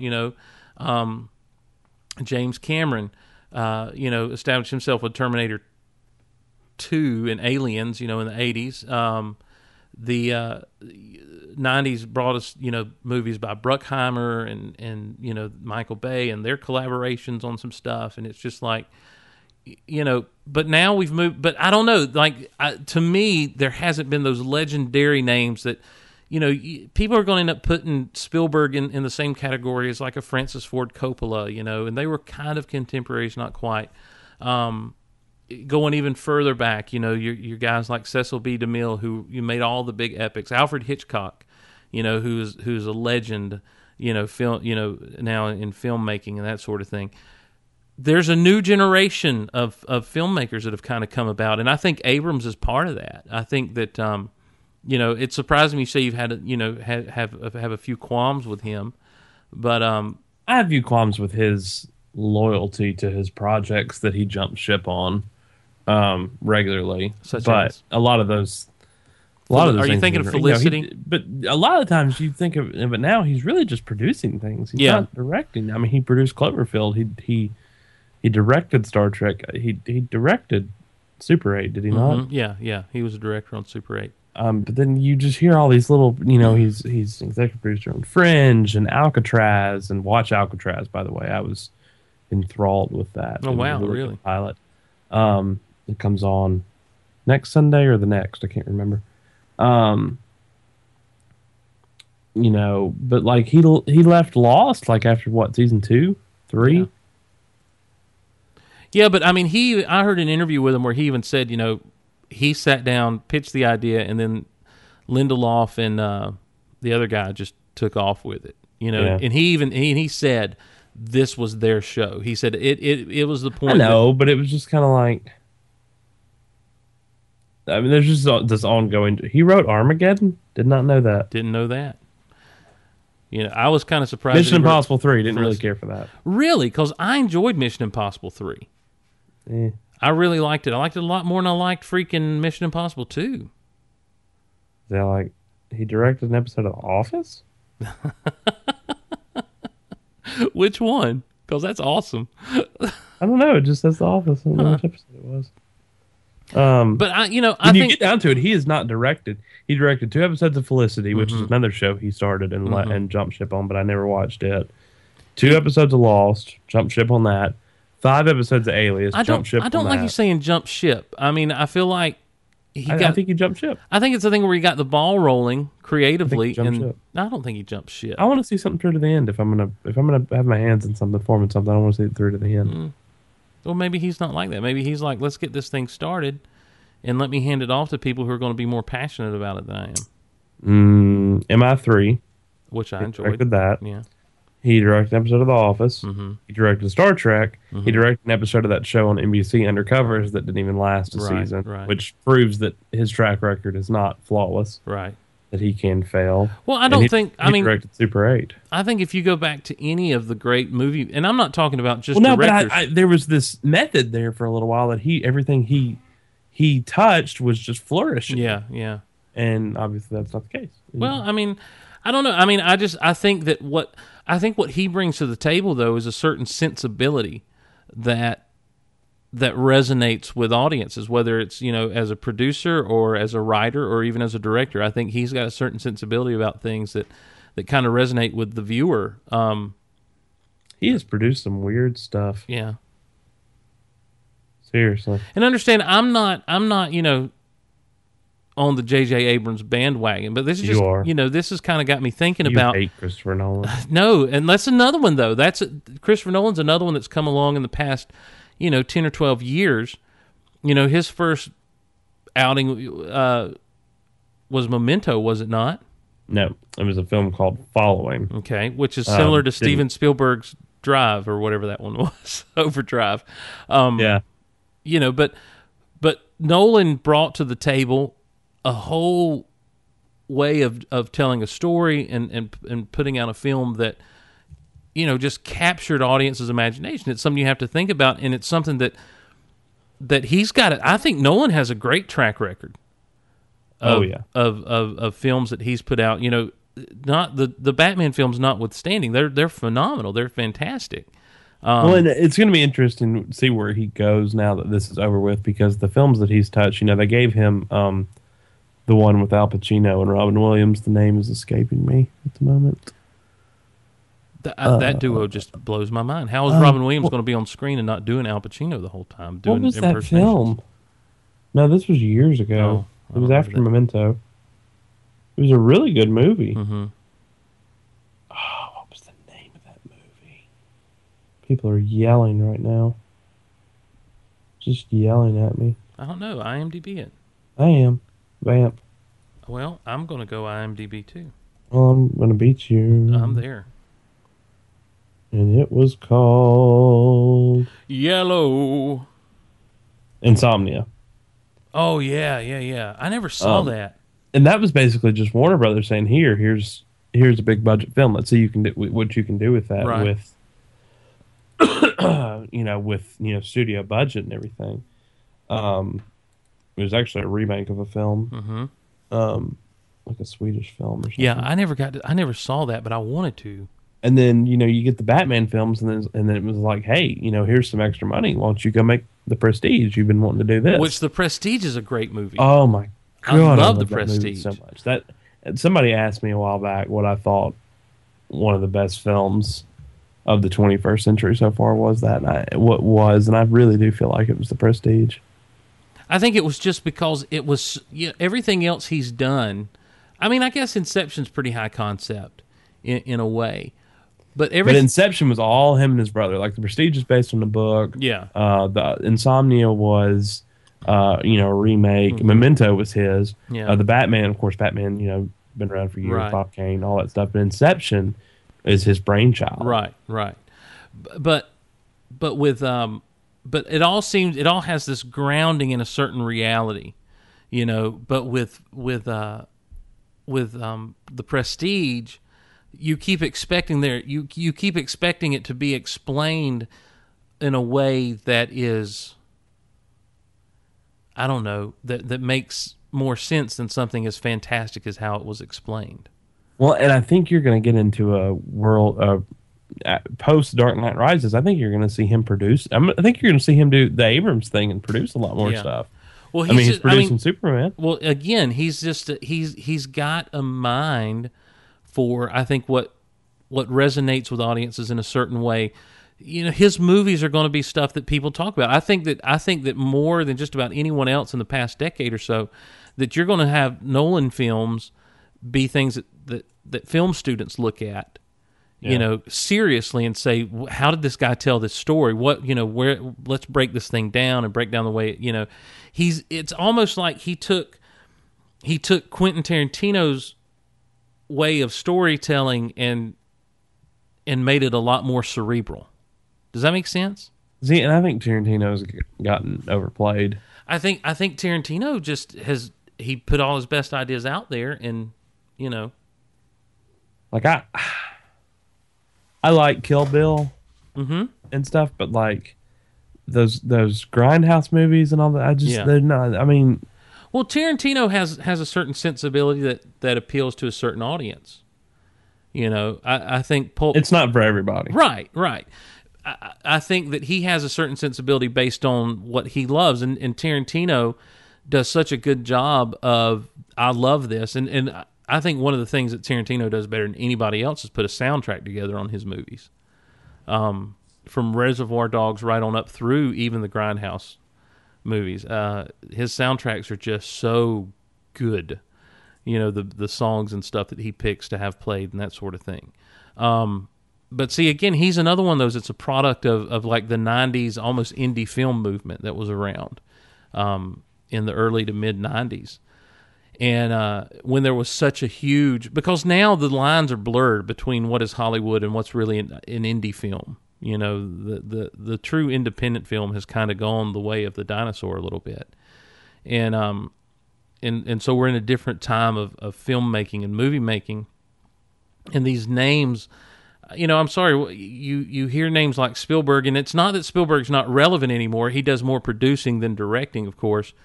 But it's just like, I did not see War Horse. Me either. But I think people look at Spielberg and he's a legend now, He's achieved a certain status. I think that I won't say that Ron Howard is a legend, but Ron Howard had a great track record of films that he made, that who knew Opie could do, would do that, would end up Cunningham. Who knew that he'd end up being this guy that made some incredible, had his hands on some incredible films.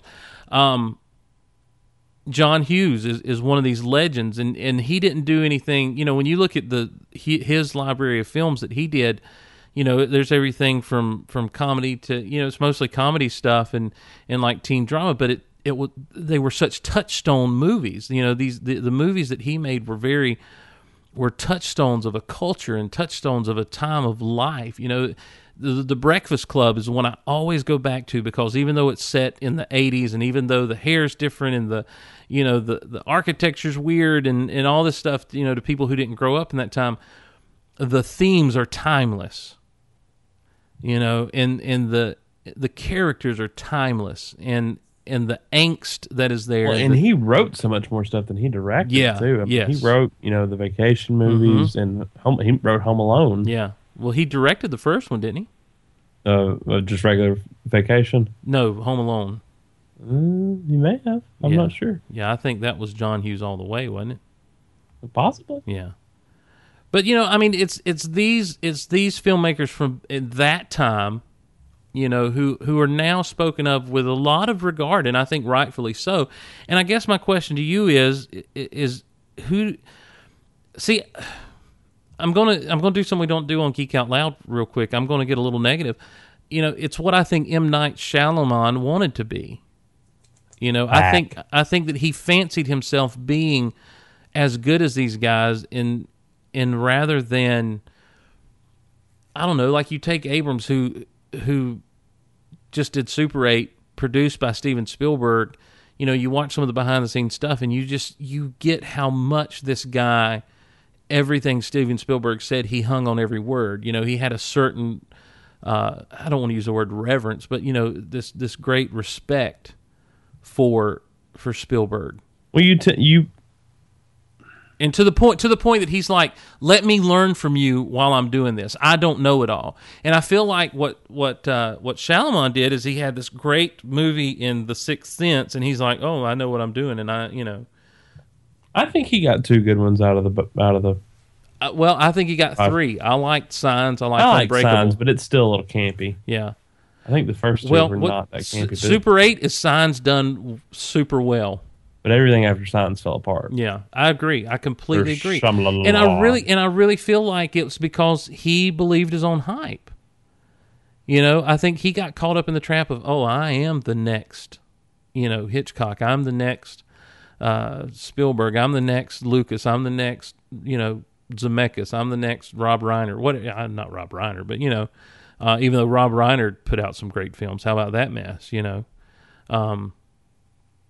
And so I think that I don't know. I think we're just in a neat time, because as many people that are out there making movies, there is this cream that seems to be rising to the top of filmmakers. And so I wanted to pick your brain and see who you thought was kind of out there that, maybe 10, 15 years down the road we'll be speaking of and be like, oh my gosh, they're just amazing. I'll tell you who one of my favorites is right now, and it's off the heels of seeing Girl with the Dragon Tattoo, is David Fincher. Yeah. I mean, you've got Seven, The Social Network, Fight Club. And I just really, it gets a little bit more awesome every time he gets behind the camera.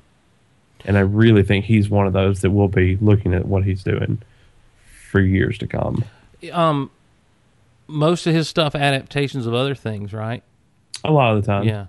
Yeah. Which is, I mean, there's nothing, and understand, I'm not saying there's anything wrong with that. I'm not like, well, are you looking for originality? Well, no, not necessarily. I'm just just trying to kind of put in. At one time it was Kevin Smith, but I think Kevin Smith lost some steam. I think Kevin Smith just had a different idea of what he wanted to be and do than what everyone else wanted. I think he wanted his hands in several different pots. Well, I think that Kevin Smith is one of the last people who said, I have this creative stuff that I want to get out of my system.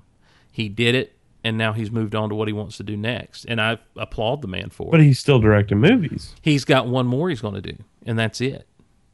And he's done. All he's doing is this hockey movie and nothing else? Yep. That's what he says. Okay. And that's the thing. It's like I didn't care for Red State. I totally dug Red State. Red State, not a family-friendly movie at all, but I completely dug it. Really? Because I was just maybe it was the overhype and all this like little media he tried to get going for it, and then the sell off and the auction of it. I just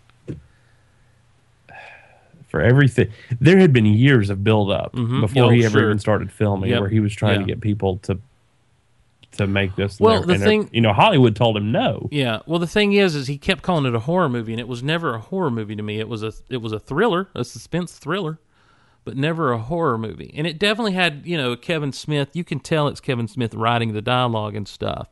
But I think what makes that movie is Michael Parks. As Aben Cooper, and I don't know. I dug it. I completely dug it and bought into the whole thing. I did not see Cop Out. Cop Out was funny. I mean, obviously he didn't write. Right. It was, it was his attempt to direct a Hollywood movie that he hadn't written and everything, and I think that. And I'm not saying go back to Clerks. Don't go back to The Well. Because I like Jersey Girl. Nobody, I love Jersey Girl. That's always the joke that everybody hated Jersey Girl. I thought Jersey Girl was great. I love Jersey Girl because I think what Jersey Girl does is what none of Kevin Smith's other movies do, and that's show the guy's heart. And I think that if, and granted, a lot of his hardcore fans would give him crap, but the dude's full of heart. See, I think Chasing Amy has a lot of heart. Yeah, it does. It does. But that's the thing about Kevin Smith is I think that dude is just a genuinely nice guy who, just has a lot of. I think he does. I think he's got a lot of heart, and I think that most of what he does is very heartfelt, and he puts a lot of himself into it, and I think that from that standpoint, you can only do that so long, before. I think that what for him Cop Out was let me see if this is something I can continue to do if I'm not writing it. Let me see if my heart and I think that I applaud the guy for being honest enough to say, you know what, my heart's not in it. I got to find something that I enjoy and love doing. And that's kind of what he said about directing is, I'm done with it. So what's his plan now? I think the Smodcast Network thing and doing public appearances, during those appearances. Tyler Perry is going to go down in history as one of the greatest filmmakers of all time. No, I will kill you. I'm not I will. I'm not going to throw around the term talentless hack for anybody. Right. But if I'm going to, it's going to be him. Well, he's got an audience. No. Well, he does. And I'm not part of that audience. I cannot stand Tyler But Perry. I know a lot of people who would love say him. Peter Jackson. Peter Jackson, you know what? I would have jumped on that if it had not been for King Kong. Not a fan of his King Kong. That's exactly what I was going to say. I did not like King Kong. I thought King Kong was about 45 minutes too long. There was a lot. King Kong was about an hour and 45 minutes. There was, there was. I think that would have been a much better movie had it been much I don't more think edited. Adrian Brody and Jack Black play well off of each other either. But well, I don't know. It was not. Maybe the performances just don't remake it. We had the one in the 70s with Jeff Daniels. Just don't remake it. And it just didn't work out. don't remake Yeah. it. I mean, I'm going to see The Hobbit. I love the Lord of the Rings movies. Oh my gosh, I love the Lord of the Rings trilogy. But yeah, I've always said this since they came out, and everybody's always ridiculed me. Those aren't my Lord of the Rings stories. Oh my gosh, please don't tell me those animated things are. No. But when I grew up, when I was a kid and I read the books, that's not what I pictured. Yeah. That's his vision. Sure. So it's a look at what he saw reading those stories growing up. And that's cool, but to me that's just not. I don't go back and watch those just for the heck of them. Yeah. I can't go back and watch those just for the heck of them. They're so, to me, it's tedious. Yeah, it's a chore. I don't want to say it's a chore because once I put it in, I'm sucked in. It's an effort. It's an effort for me to put the DVD in. Yeah. Because especially when you've got the extended ones. Yeah, because I feel like it's going to be an effort to watch, but once I do sit down and start watching, I get sucked right back into the world. Yeah, you get into a rhythm, but I'd rather sit there and read the book. To me, I don't know. I just like. I had to be convinced I liked them after they first came out because Fellowship came out and I was like, that wasn't what I read. Growing up, that's not the story I read. Yeah. That's something else. Well, see, I didn't have that reaction to it. I did have the reaction to it of, man, nothing really happened in this movie, did it? But I knew, like Randall says in Clerks too. Right, but I knew it was walked. Right, I knew it was really the first movie. I knew it was really cool to look at, and I knew there were parts that just really resonated with me. And when I saw the Two Towers, I'm like, okay, yes, I totally. And that's dig the this. best one to me. It's the best book. See, I loved Return of the King. I thought he did the best job with Return of the King of all three stories. Yeah. And I'm interested to see what he does with The Hobbit, especially now that they've split it up over to two. Mm-hmm. I'm psyched Martin Freeman's in it. Yeah. But see, I don't know that Peter Jackson is going to go. Well, I'm not saying personally. Or are we saying personally for us, or what people are going to go back and say? Personally for us, I think. I think the people will speak. We'll get emails where the people speak on and this. take Del Toro off that list too.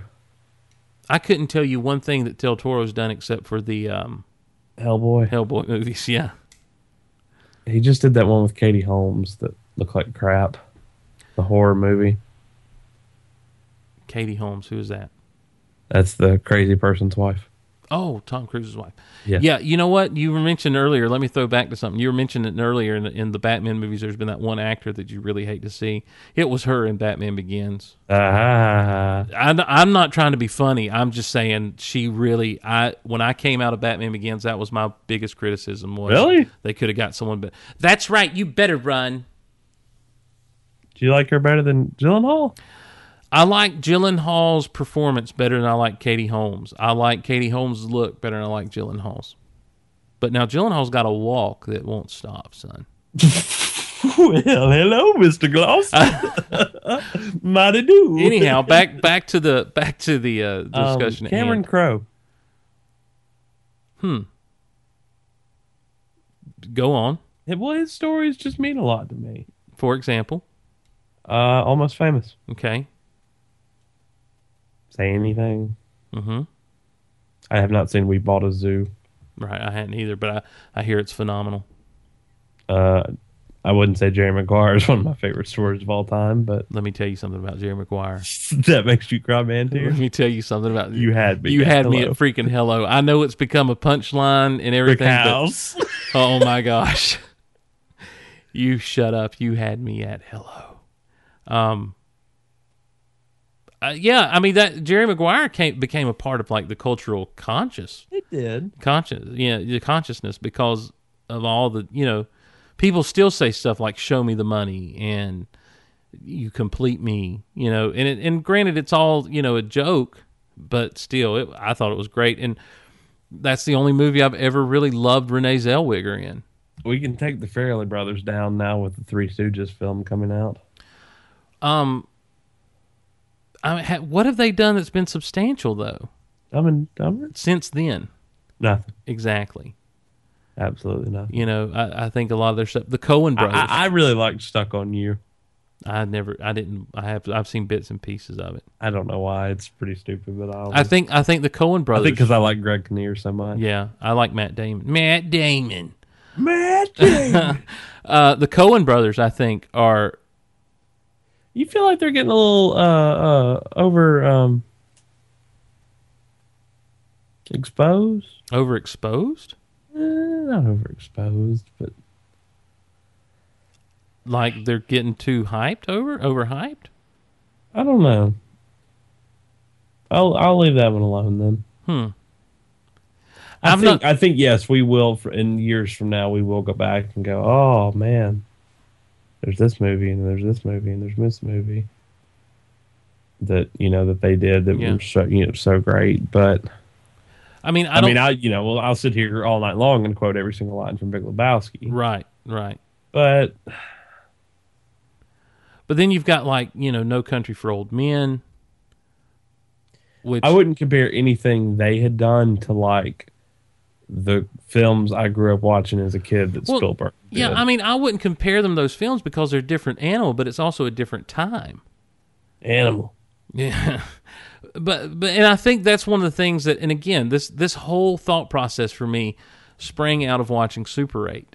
And I think that's one of the things that Super 8 shows is that this is a different time for movies. Like, movies have come down. But I want that wonderment again that Right. we had, like E.T. and Close But see, Encounters. I don't think we'll get that. I think we're too cynical as a That's society. sad. Yeah, I think we're too cynical as a society.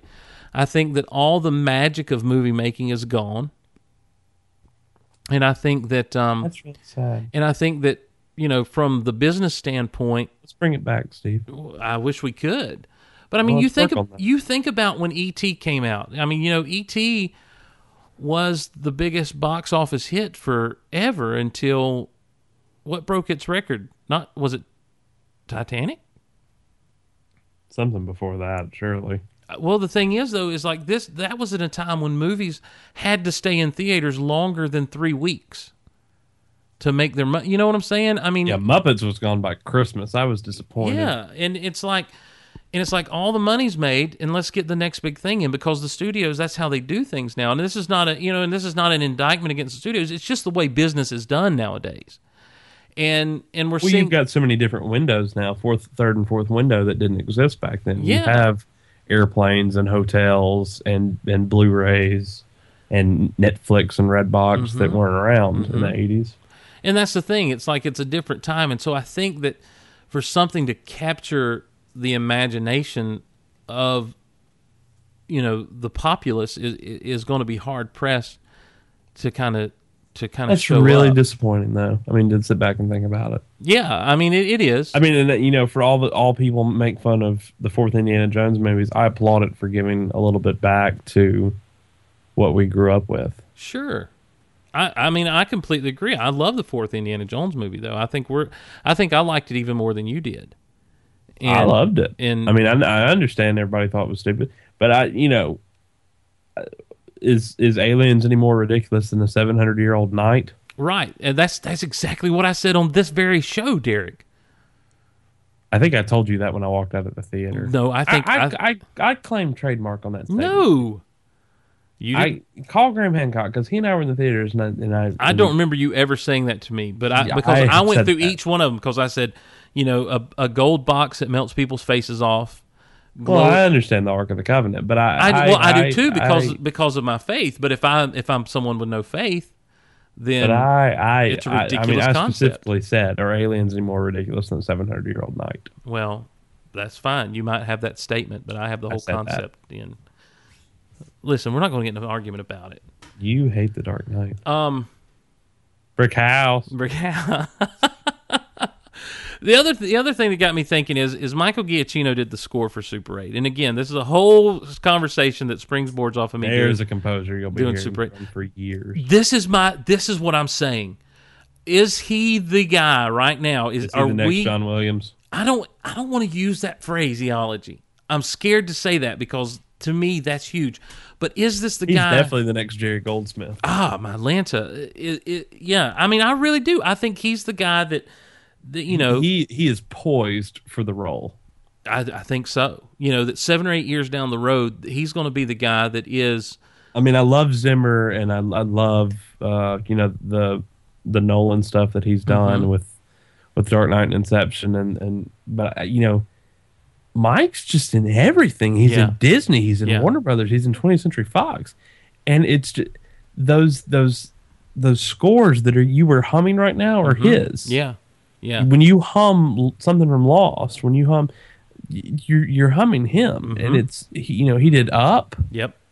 Well, he did. It just shows the spectrum that he has, because he can do something so cartoony and just so uplifting and happy, and then he can do something as gut wrenching as that final score from the last episode of Lost. Well, he did. He did The Incredibles, which is very, very kind of jazzy, big bandish. It was 60s spy kind of feel to it. And then he turns around and does Star Trek. Which is just beautiful. Star Trek is an amazing score. That's the one that I find myself constantly humming. The way he took the original score from the television show and retooled it. It makes me wish they could do that with the new Superman movie. Yeah. And not lose that theme that we're so taken with. He did. He's done all kinds of cartoons. Pixar. He's done a lot of Pixar stuff. And I don't know. He did the Muppets Wizard of Oz. Did he really? Apparently so. Well, speaking of Muppet, you mentioned Zimmer. Here's how I kind of know Zimmer's not necessarily going to be that name that's uttered in hushed whispers down the road. If you go watch Muppet Treasure Island, he composed Muppet Treasure Island. Watch that, listen to the score, and then watch Pirates of the Caribbean. And the second one that he really had his hands in, and listen to that.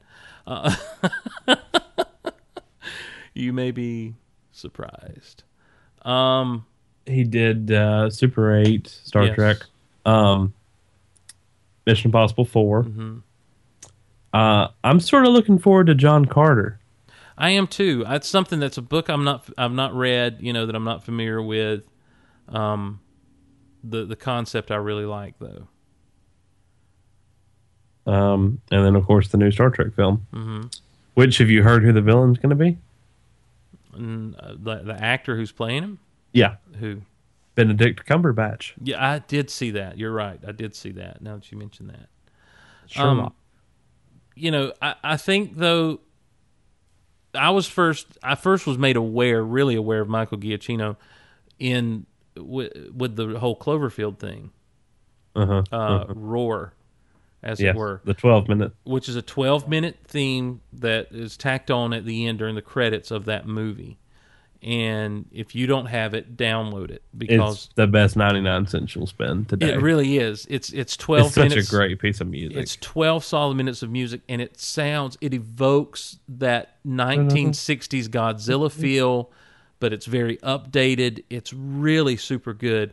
And I mean, I really do. I think that this is the guy. I think that this is the next composer, and I think you're right. I think that he's going to be right up there with a Goldsmith. Maybe even a Williams. And I don't, and I know that a lot of people, I didn't realize this, but in serious music circles, Williams is considered a bit of a ripoff artist. Somewhat, yeah. And that makes me sad. But I see what you're saying. I've got a question for you while we're posting on this film type, unless we still have more directors to name. I mean, go ahead. No, please. I can hold my question till No, I don't. I mean, I'm ready to hear your question. And I actually wanted to talk to you about this while I was in Birmingham. I had it on my mind. I saw Girl with the Dragon Tattoo with a group of friends who I would call non-nerds. Okay. I consider you and I nerds. Geeks. Okay. But non-nerd goes together with the ends. Sure. So I say non-nerd. Okay. But we got there earlier, and I was talking about some, guys. I was talking about trailers, and I said that I was excited to see the Prometheus trailer, which is another Abrams project. Is it? I thought that was Ridley Scott. I think Abrams. No, I'm sorry. Lindelof wrote it. That's where I'm getting that from. 6 Degrees of J.J. Abrams. But I was getting made fun of for knowing that there was a trailer premiere for a film. They're like, why do you know that? Why do you know it? And I was like, it's They're like, you have to be on websites all day long. And I was like, really? It's not that way anymore. I said, it's kind of common knowledge in the entertainment industry to know when the Dark Knight Rises trailer is going to premiere before there's a 6-minute prologue in front of MI4 and all this kind of stuff. And it got to me really thinking as I was being ridiculed, which I often am, so I'm used to that. It got me really thinking, when did this art of the movie trailer really start? And here's my answer to my own question. I'm going to see if you agree with this. I think The Phantom Menace. The Phantom Menace is the first trailer I can remember that was like... Oh, where as far as like people went to a movie just to see the trailer? Well, as far as announcements made to like, it's going to premiere before this movie and it's going to hit on this date and you can go see it here and you can only see it here and it won't be online available until here. So if you want to see it then, you have to go see it then. And that it was really common knowledge that... And it wasn't just going to a movie and, I happened to see this trailer in front of it. Well, there was actually a point to it. And see, when the Phantom Menace teaser came out, I wasn't aware. Do you remember what film it was in front of? I know. I remember seeing the Attack of the Clones teaser in front of Monsters, Inc. Okay, yeah, I saw that was in front of Monsters, Inc., but there was an Attack of the Clones trailer that was in front of Spy Games with like Robert Redford and someone else. And that's the only reason I went to see that movie. By game, yeah. That Robert Redford and Matt Damon. I know that. I know. See, I wasn't as online as much back in that point, and I saw the Phantom Menace teaser unexpectedly in front of Enemy of the State with Will Smith and Gene Hackman. But I'm trying to think of what movie, because there was a specific movie that it was initially attached to. And I can't remember, because that wasn't my experience, but there was a movie that when it first came out, it was initially attached to, that people would literally line up to see, and then they would leave once the teaser was over. Well, let's see if I can find it. And, I don't know. That phenomenon, honestly, I wasn't really online big time during that because that was 98, and everything was still dial up at that point. And I remember leaving the internet connection on through the night to download the QuickTime version of the Phantom Menace trailer, just to watch it after I'd seen it at Enemy of the State. But I don't. People there are Star Wars fans right now screaming at their iPods, telling us what it was. I really have no idea, and actually the Wikipedia page doesn't. Okay, a teaser trailer. Here we go. Phantom Menace advertising campaign company: Hasbro, Lego, PepsiCo, Star Wars Celebration in Denver, Colorado, on April 30th, 1999. Teaser trailer was pre-released on selected screens accompanying A Bug's Life on November 17th, 1998. And there were even reports that people were paying full admission at theaters just to see the trailer. The Siege was the other one. A bootlegged version of the preview was leaked on the internet that same day, and the trailer was released the following morning on the film's official website. And the servers became gridlocked soon after, which was not hard to do in 1998. Right.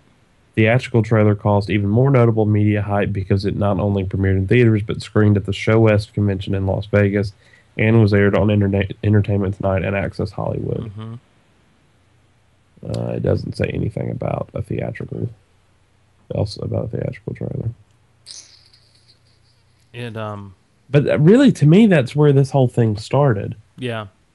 With, and going back to, I can remember the Superman Returns teaser premiered during an episode of Smallville. It didn't even premiere theatrically. Right. I do remember that. And it premiered during Solitude, season 5. Yeah, I remember that night. Yeah.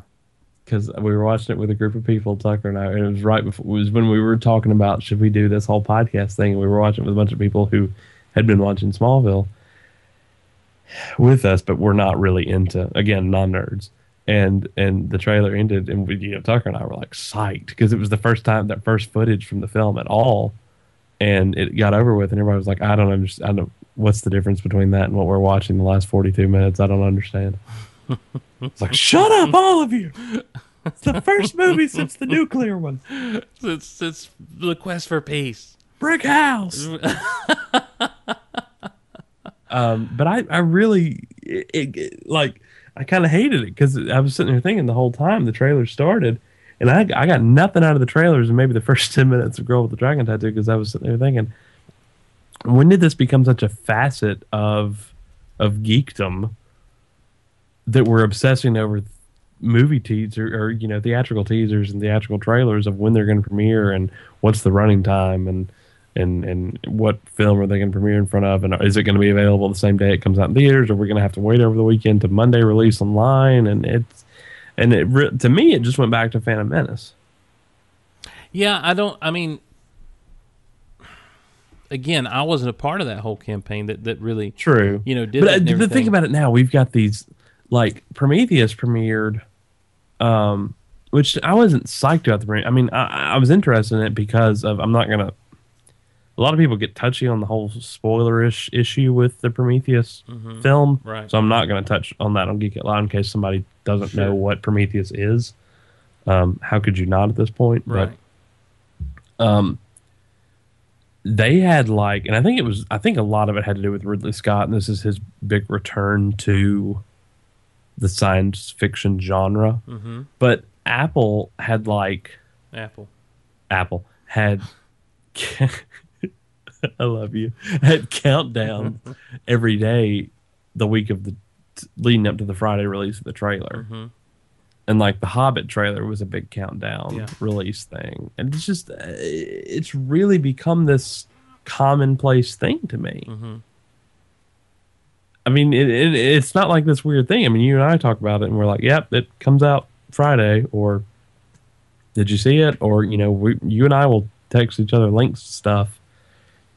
Right, yeah. I mean, that's why I think Apple's QuickTime page has become this mecca of film trailers. Yep. I mean, it's such a big thing it is now. A big deal, and people review trailers. I mean, at the outset of the show, you were giving me crap because I said I was underwhelmed by the because you hate The Dark Knight. I don't hate The Dark Knight, but I was underwhelmed by the trailer. And it's like people have started to review trailers, and because they've become such a big. And I think that's just another thing of how this whole how this whole industry and how this whole thing has changed for people. Is the wonder is not there, because I remember being surprised by Return of the Jedi TV spot, as a kid, and because I was just like, oh my gosh, it's coming, it's because I didn't have, I didn't go get the fanzines. I was only freaking 6 years old. It wasn't like I was, searching out everything I could about Star Wars. I was just like, if there was a toy or a comic or something, there you go. I was glad to have it. And if there was a magazine, I was just kind of like, oh, look at this picture, look at that picture, But with everything like that, a lot of times I was just kind of, even on into my college years, when we'd go to the movies, it'd just be like, oh, what's coming up? I hadn't really heard about much of anything. It wasn't until, around 2001, 2002 when I really started to discover sites like Ain't It Cool News. Well, then what would be your thought as to what was the pinnacle of this revolution? Like the starting of it? Yeah, honestly, I agree with you. I think it was probably the Phantom Menace, because what else had that kind of hype behind it? What else had that kind of anticipation? There has been no other movie that had the anticipation leading into it that Phantom Menace had for people, because it was Star Wars again. And I'm sorry, that teaser is one of the greatest teaser trailers of all time for anything. Regardless of what you think about the movie, regardless of what you think about George Lucas, when you watch the freaking I defy you to go back and watch the Phantom Menace teaser and not get excited for the Phantom Menace. It's that good. It's, the whole every saga has a beginning, or every legend has a beginning, every saga every journey has a first step, and it's just these images of things that seem unfamiliar, and then the Star Wars music kicks in, and it's just boom, boom, boom, boom, boom, fast paced.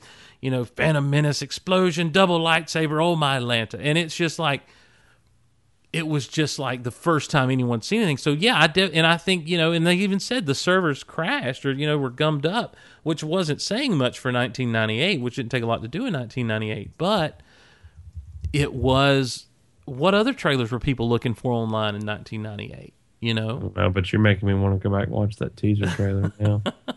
It's an amazing teaser. It really is. Is this it? 2 minutes long? No, it's not 2 minutes long.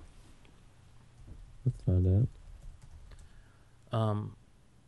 Oh wait, this is it, isn't it? Doesn't it start off with the Gungans coming forward? Every generation has a legend. Yeah, this is it. It's 2 minutes long. I didn't remember that. I don't remember being 2 minutes. Let me watch this here. And then we're on Tatooine with the ship. Every journey has a first step. Mm-hmm. And then it's a shot of Naboo. Mm-hmm. And then it's a shot of the Queen. Mm-hmm. Every sauna has a beginning. And then pod racing. And the music. Mm-hmm. And then the Queen. And then Jar Jar. And then Obi-Wan. Yeah, this is it. Man, 2 minutes. That's a substantial teaser. I really thought that was like 30 seconds back in the day. I did too. Well, it moves so fast. It kind of stops dead in the middle here when Mace Windu starts talking. You refer to the prophecy. Oh, Steve, I got welled up yesterday. I got to tell you this. All my nephew wanted for Christmas was Star Wars stuff. Mm-hmm, right. Everything. Millennium Falcon. So I had not gotten to see, with my mom being in the hospital in Birmingham, I had not gotten to see everything he got. So I went over there yesterday, and he's wearing his Star Wars pajamas when I get over there. And I told you back a month or two ago, he wanted a lightsaber, so I got him a lightsaber. This was the first Star Wars thing he owned, was this lightsaber. I got him because I had lent my sister the Blu-rays, and he had been wanting to watch. This is, by the way, I'm looking at the Phantom Menace trailer. You're right. This isn't the original Phantom Menace trailer. Teaser. Is it not? Oh, okay. Never mind. I turned it off. It's okay. But so this was the first thing he ever owned. Star Wars was this. I got him Luke's green lightsaber. Mm-hmm. And so he keeps wanting to know more and more. I'm like, we need to watch the Clone Wars. He's 3, right. But I mean, he's really into it. I mean, he can tell you just about everything that he watches. He retains all of it. So I was like, well, you need to watch the Clone Wars. And he was doing really well with piecing together who Anakin was. Then Anakin became Vader, and Vader was Luke's father, and all this stuff. But he kept wanting more. So for Christmas, I bought him and his sister, my niece, I bought him a Nintendo Wii, and I gave him the Clone Wars lightsaber game, which he was just been obsessed with. But he wanted me to come over and see he got all these figurines and everything for Christmas. All he wanted was Star Wars stuff.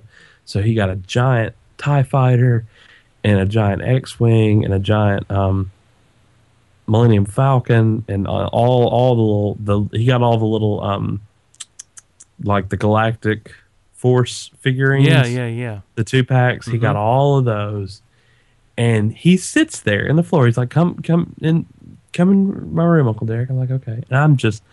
He sits me down on the floor. He pulls out the Falcon from underneath the bed. He opens up the Falcon.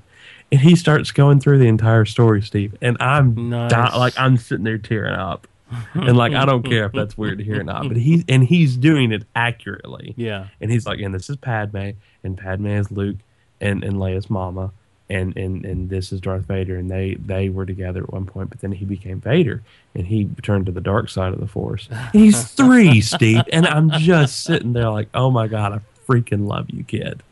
And he was getting really into it. Was just so cool. I mean, to sit here and listen to me talk about it's not that interesting, obviously, but it was just so neat, him getting so into it. And he's like, and this is Chewie and Han, and they sit here in the Millennium Falcon, and then they go into the asteroid field. And he's going through all 3 movies in like 20 minutes. I'm like, I love you so much, Joseph. Thank you. You have made me so happy today. Yeah, that's so cool. I know of several kids who they've fallen in love with it, and through the Clone Wars, through the prequels, and even the original trilogy, he hadn't seen the prequels yet. Really? He has not. But he has watched. He has watched the original 3, and then he has seen a few episodes of the Clone Wars because he knows who Anakin is, right. And everything. the guy who used to be Moriarty on Ain't It Cool News, Drew McWeeny, he writes for a different website now, in a very official capacity. He did a blog where he suggested showing the movies this way, where you show, like if someone's never seen them before, you show them episode 4, episode 5, and then after you've seen episode 5, you go back and do 1, 2, and 3 as a flashback, and then cap it off with episode 6. Well, you got several years in between there. The flashback's going to happen. Right. But I'm saying, like... As Quagmire says in the Family Guy thing, even though we know where Jabba has Han, let's wait about 8 years and then go get him. But I'm really anxious to find someone else now in my life who's never seen Star Wars, so I can show them the movies in that order. That would be a cool order. I think it's I had a a cool idea. cool time with my mom in the hospital on Finish that sentence. There you go. On New Year's Day. Yeah. Spike showed. Yeah, they did a mini marathon of just the original trilogy, right? And they showed. Well, it wasn't mini because, I guess mini in the sense that they only showed those 3, but they showed them like 3 times. Like they showed A New Hope 3 times, and then, but Mom had not seen them since they were in theaters. Oh wow! And I watched Empire and Return with her, and it was neat. Yeah, she was like, "Now I remember going to the theater and seeing this with your dad," and all, of course I wasn't alive, but it was neat to hear her recounting on a few things and asking about. She had seen, I think she's seen Phantom Menace and Attack. I don't know if she had seen the last one, but it was just between that and my nephew that day. It was just really neat to me. Yeah, especially since she gave him so much of this. She gave him the big Millennium Falcon and all the little galactic figures for Christmas. That's cool. I had I've told this story before. I have some friends over in Baxley that when back in 2005 when Star Wars first came to DVD, we've broken down into talking Star Wars. By the way, everybody. That's my fault. By the way, everybody, we've broken down to Star Wars. He opened the floodgates. Here they come. I had some friends back in 2005 when the DVDs first came out. I was in a place where I couldn't afford to go get them. And they knew that, and they'd gone out to eat, and they stopped by the house. They stopped by my house that night, and they had picked up the DVDs for me. And they had a little girl who at the time was 4 years old, and she was big into Disney princesses. But one thing she had done is they had a little nativity scene set up in their house around Christmas the year before. And she she found an old Darth Vader Hallmark ornament that her dad had or whatever. And she put Darth Vader in the nativity scene. And she just demanded that it be there. I have no idea why. None of us understand why this day. But when they brought Star Wars, we were just sitting around talking like, were you going to put it in or what? And I'm like, oh yeah, I'll put it in. I didn't want to, bother you guys with it or whatever. So I looked at her and I was like, now Mad Dog, that was my nickname for her, still is, Mad Dog. There's a princess in this movie because she was into Disney princesses. She's like, really? I'm like, yes. And so we put it in, and she sat on the floor and was just mesmerized by the original Star Wars. And when Princess Leia came on the screen, that was all she wrote. She loved it, And so I started getting her those Galactic Heroes figures, and everybody started buying those for her. I mean, she just became a little Star Wars nerd. Well, then they had a younger brother. They had another little baby, a younger brother. And this kid to this day, he's 6 now. He'll call me up. He'll demand that his mom call me, and he'll ask me, okay, so that Jedi that has like the big head, that's kind of a long, big, what's his name? Ki-Adi-Mundi? Yes, that's him. How did he die? Well, he was on that planet, remember? And they goes, oh, yeah. And he's friends with Mace Windu. Yes, he's friend. And I mean, it's like, and so one day this girl calls me up. Her mom's like, Steve Madison wanted to talk to you. And so I get on the phone. I'm like, what's up, Mad Dog? She's like, you have created a monster. I'm like, what are you talking about? She's like, and she says, my little brother, he won't stop talking about Star Wars. And so I said, Mad Dog, whose toys is he playing with right now? And she just kind of paused. She stopped. She's like, they're mine. I was like, exactly. And, but it just amazes me because even around here, there are kids that just absolutely, they get into it and it just kind of sticks with them. It just kind of stays on you. You know, it's like a weird funk that just gets on you and stays there. And being an old school Star Wars fan, I absolutely, you know, I love that. And I guess I kind of just wonder, you know, I mean, because we talk about things all the time, you and I, like that, and like these things that have just been with us forever. And I just kind of look, and maybe it's that I'm a grown up, and you know, and I'm just kind of seeing these things, and I see. Well, I'll tell you what it is, and I'll tie it back into. It's not like we just branched off in Star Wars. There's not that wonderment anymore that we were talking about. Yeah, we don't have that like what we grew up with, and I feel sorry for these kids that they don't have that anymore. Then they get to experience things like Star Wars, like Joseph sitting there, telling me everything as he played with the figurines in order of the stories and in perfect scene order with dialogue and everything. But there's nothing new there. Yeah, to me, there's not.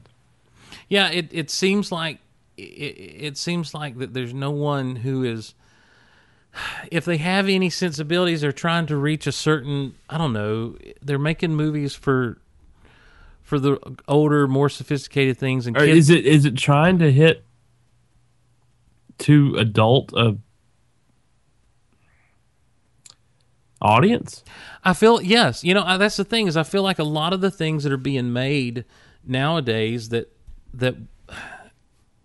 I don't know. It's like the things that are made for kids seem to really dumb things down for kids anymore.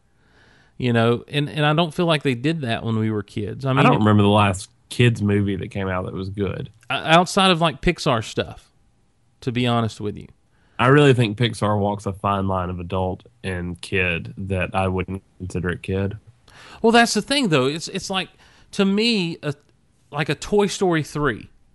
You know, there are kids who absolutely love Toy Story 3, and though they get a little stressed out when they're all headed down the fire pit, it's like, you know, that's something. I'm sorry, to me, we got Transformers the movie when I was a kid, you know, back in the 80s. And Optimus Prime died, Mr. Coach Klein. You know, and before, but Roy Orbison. Yeah, but before they ever catch that gorilla that broke out of the zoo, and gave you that black eye. But before, the stories continue.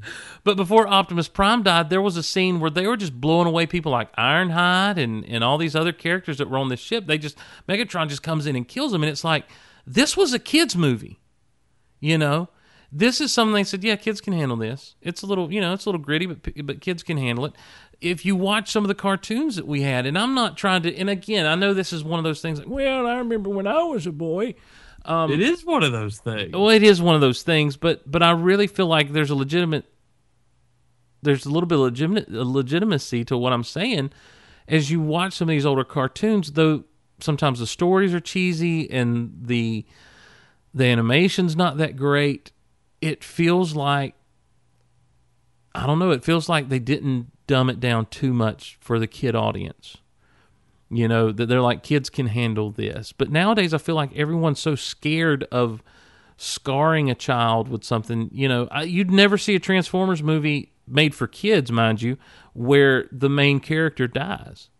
It just wouldn't happen. Those Transformers movies now are not for kids, and I'm sorry, they're not childlike wonderment. And that makes me sad, though, that they're not. You know, it makes me sad that this was brought back and it was tried, and that Michael Bay tried to appeal to an adult audience that loved these things as kids. Well, is the thing, the play is the thing here. Is it not that you can't go back and reintroduce these things for kids? I mean, that have already been done. I mean, can you really redo Transformers? I mean, is it that there's no new ideas? Is it that all we can do at this point is rehash and reimagine? I think that's the thing. I think that's kind of the point we're at, and I think that has to do more with the studio system. There has to be people out there with fresh ideas. You know, that if they're not fresh, or at least rather than just being a rehashing of something, it's, well, you know what, I watched this and I was really inspired by this. And I guess, and again, I come back to, it comes from me watching Super 8. You can definitely tell that the people who were involved in this movie were inspired by. They're never ripping off. They're never directly, blatantly trying to recreate a Close Encounters of the Third Kind. But it was an homage. It was definitely an homage. Yeah. But it's an homage that says we were inspired by this and we wanted to tell one more really good story like this. And I thought Cloverfield was an homage. Cloverfield was definitely. I think Cloverfield was like the stepping out and trying to revive a genre almost. Trying to revive that big monster genre. And I think it's done successfully. I'd love if there's a sequel. I'd love for it to not be shot from a handheld camera point of view. I think the thing with the sequel there was they said if they always did one, it would just be from somebody else's point of view of that same night. I don't think that would be working for me. I'm as much as I enjoyed that, and I guess Blair Witch really started this. I'm sort of tired of this whole found footage stuff. Yeah, me too. Because while it was original for a while, although I say that, and there is a superhero one coming out that I'm looking forward to. But even that though, it's like the Paranormal Activities that are turning into like the Saw franchise, one a year, and it was a cool little niche there for a bit. Yeah. But I kind of feel like it's run its course. Well, and I feel like Cloverfield was a gutsy way to try to use that type on a big budget level. Yeah, to try to use of all the found footage things, I think Cloverfield was the highest budget one. And I'm anxious to see this superhero one because I think that's a neat concept. Have you seen the trailer for it? I haven't. It looks. It's one that I finally said, oh, okay, this might actually be interesting. Yeah. Well, I think it is. I think it is because the only other, you got Cloverfield with the found footage, but every other found footage thing ends up being like a horror movie kind of thing. And I guess it is. I can't think of anything that. And the whole idea behind the found footage is that it makes it that much more scary that it's out there. There is another one coming out that I saw a trailer for in front of something the other day that is it's a party movie. Cloverfield. Like these kids throw a big party and it totally gets out of hand. Mm-hmm. And it's all found footage of how everything goes wrong throughout the course of the night. Is it a comedy or like a drama? It was kind of weird how it kind like of almost turned into not really a thriller, but it was like thriller. It was almost more like a disaster movie. Yeah. Well, and see, and that's the thing. It's like the studios are in a place where like this, the studios have evolved so much over the years, from being like almost mobster gangster type family things back in the 30s, 40s, and 50s to now being these, and you've got to make money. I understand that, but it's like you've got people running these things like, oh, this worked, well, let's do something like this. And rather than being a breeding ground for creativity, they're a breeding ground for regurgitation of what they feel like has worked. There are a lot of found footage movies. The power of Google at your fingertips. Yeah. But Jeez. But I think that's one of the things that, going back to what we were talking about Nolan, I think that's one of the things that makes him so unique and stand out as a filmmaker, currently, is that just about anything you see by him is going to be original, or his fingerprints on it are going to be unique enough that it is a movie-going experience that is quite the unique. I don't feel like he films everything in the same way. I don't feel like I feel like what he does, he lets the project kind of guide what some of the decisions he makes with things. And does that make sense? What I'm trying to say there? Yeah, I'm following you. And I don't know. I'm just left wondering, in 10 or 15 years, if we're still doing Geek Out Loud, who would be the great directors from the past we're talking about? The other thing I wonder about is, we've had the resurgence of like 80s nostalgia. We've had the Transformers movie come out. There's a new G.I. Joe that's going to be coming out. What's up with that's a whole different story. Yeah, don't get me started. I saw the trailer for it last week for the first time. Mm-hmm. Where's Quaid? He's dead, Mr. Coach. Where's Cobra? They're taking over the freaking government. No, he didn't. They're taking over the freaking government. Didn't you see the Cobra flags drop from the White House? I saw that, but where's Cobra Commander? They're busted. They'll be there. They busted him out. Where's Gordon Joseph Gordon-Levitt Gordon Joseph? I'm glad you have a hard time saying his name too. I don't. I was just making fun of you. Well, forget you, Derek. Mr. Coach Klein. I hate Dark Knight Rises. And who's Bruce Willis playing? Oh, Bruce Willis is playing the original G.I. Joe. He is G.I. Joe. Who's Rock playing? The Rock. He's I can't not. I got a bad Roadblock. feeling about this, Mr. Coach Klein. I think it's going to be pretty good. As much as the first one was like the '80s movie of the year. Mm-hmm. I think this is. I just wasn't getting a huge feel out of this one. I don't know. The ninjas on the mountain were kind of losing it for me. Well, I mean, I think it's just got. I think the thing is like, I don't know that the people who are behind that really get G.I. Joe. Let me just say that like that. I will say that if there's one childlike wonderment film that has come out in the last several years, that has just made me feel all like in awe and like I was when I was a kid in the theater, it is The Expendables. Oh my gosh! Yeah, just for the people that are on screen together. Yeah, yeah, definitely. Which definitely. will only be more so with the release of the second film. Oh my gosh! Yes, including Chuck Norris. Including Chuck Norris. Yes. But I'm just kidding. But I'm also left to wonder with like that kind of stuff coming out that are like throwbacks to the 80s, A-Team, all this other stuff. Are we going to see in the next 10 years like an Animaniacs movie? A Freakazoid the movie? Are you going to see? Are we going to see a resurgence? Even though the show's still going on, are you going to see a resurgence of the Mighty Morphin Power Rangers? I hope nothing that is out today is so embedded into our children that it's. I'm talking about stuff from the 90s. Well, even still, like there's nothing today that I think is actually good enough to make a comeback. What about? But I'm talking about from the 90s. I don't think Freakazoid or Animaniacs will have long-lasting impressions. Those are just my two. Well, look, they did the Chipmunks movies the way they. But Chipmunks have been around since the 60s. I mean, there have been like 9 different series. I understand this, but I'm just multiple saying. Smurfs. The Smurfs have been around. Garfield's been around. Right, but I'm saying Garfield's been a running comic. But I'm saying all you have. But think about when these things got big, and got all you have are those 3 seasons of the Animaniacs. Right. That's it. Mm-hmm. Within 15 years of the Chipmunks coming out, you had like 9 seasons of the show and all this product placement and all these records, and I don't think they're comparable. Okay, well, is there anything from the 90s that had that much Pokemon? Yeah, I think Pokemon will come back. I never have understood that because I think that's the stupidest thing ever. Well, and then I go back to Power Rangers then. Power Rangers is still around, though. It is still around. But Isn't that's what I'm saying. Isn't there still There's still some kind of Power Rangers or something, but it's not like the original Mighty Morphin Power Rangers. Like the 30th season of that show? Yes. It's ridiculous. Sorry, Logan, I know. So we have nothing to look forward to. Hopefully we'll get some originality back in Hollywood the next 10 or 15 years. Or maybe there'll be some good books, written for people. I mean, I don't really see a Freakazoid live-action film taking place. You know what? I think we need to write it. Written. Already done.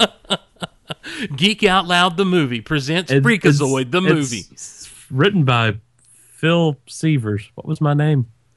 Sean Phillips. Sean Phillips. Yeah.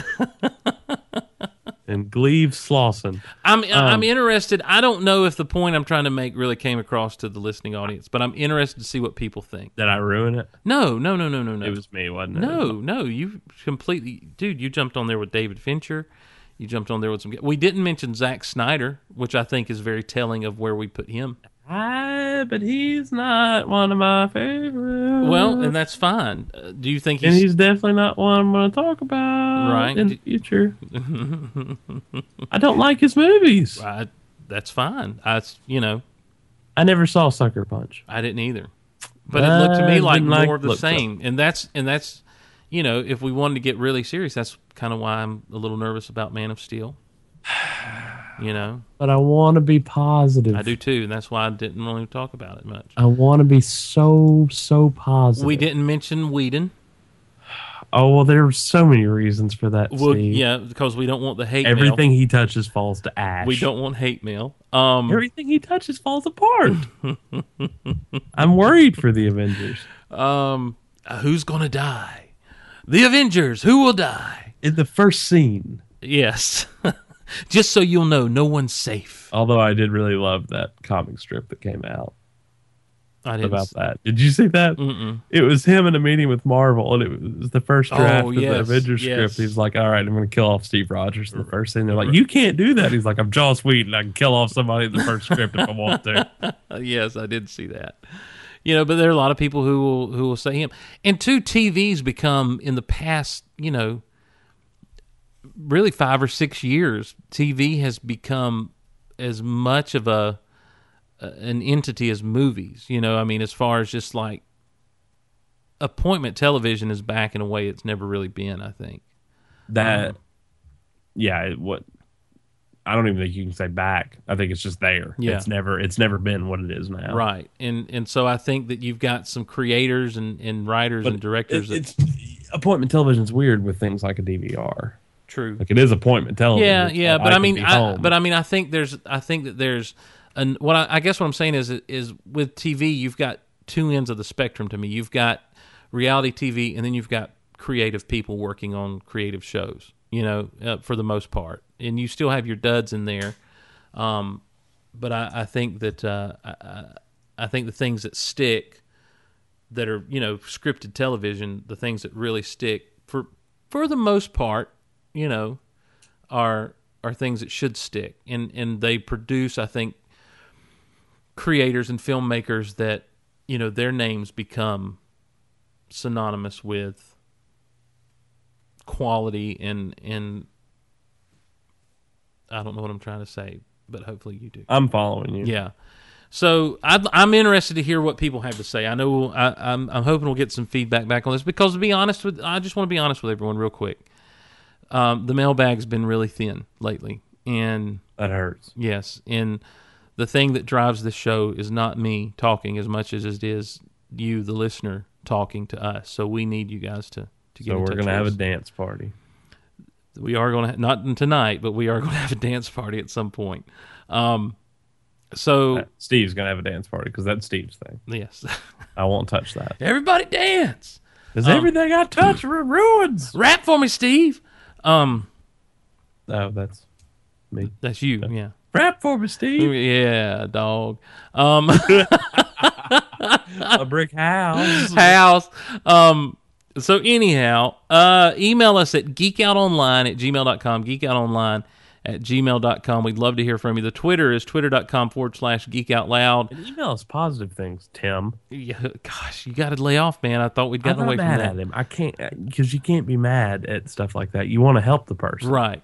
You feel that's like him. an alcoholic. You cannot be mad at him. You just want to help him. In the words of Mr. T from Rocky 3, hate him?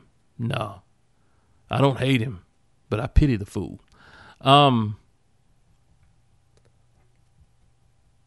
Nothing. I mean, I know it. Okay, I pity the fool. Was I supposed to get? I don't know. I don't know. I was just hoping maybe you'd come back with something from Mr. T. Oh, Mr. T. That was a Mr. T cartoon in the 80s, by the way, on Saturday mornings. Yeah, there was a Chuck Norris one, too. Yes, there was. And the Karate Commandos, spelled with a K. They'll come back with that. So maybe there's not that much greatness out of it. Go, Mighty Orbots. They were... Okay, I'm starting to spring off on a whole other set of conversations. Email us, geekoutonline@gmail.com, geekoutonline@gmail.com. Get in touch with us on the Twitter. Snorkels are coming back to theater. Not snorkels, just the snorks. We're on Facebook. The snorks are coming. I never watched. We're on Shirt Tails. We're on Facebook at facebook.com/geekoutloud. We'd love to hear from you. Maybe we should write mask. Oh my gosh, Mobile Armored Strike Command spelled with a K. We should write mask. Mask Crusader, working over. You know what? Okay, fine. Let's talk something right now. Go time. Yes. I have made no bones about the fact that you hate Dark Knight Rises. Not only that, but that I enjoyed Brick House. That I enjoyed the Transformers movies. All three of them I enjoyed. I enjoyed the first one, I enjoyed the second one, and I enjoyed the third one. That would be the three you're referring to. That would be the three that I'm referring to. Thank you. But I want to call major mega foul on Michael Bay. Megafoul! On Michael Which Bay. Transformer is that? Megafoul.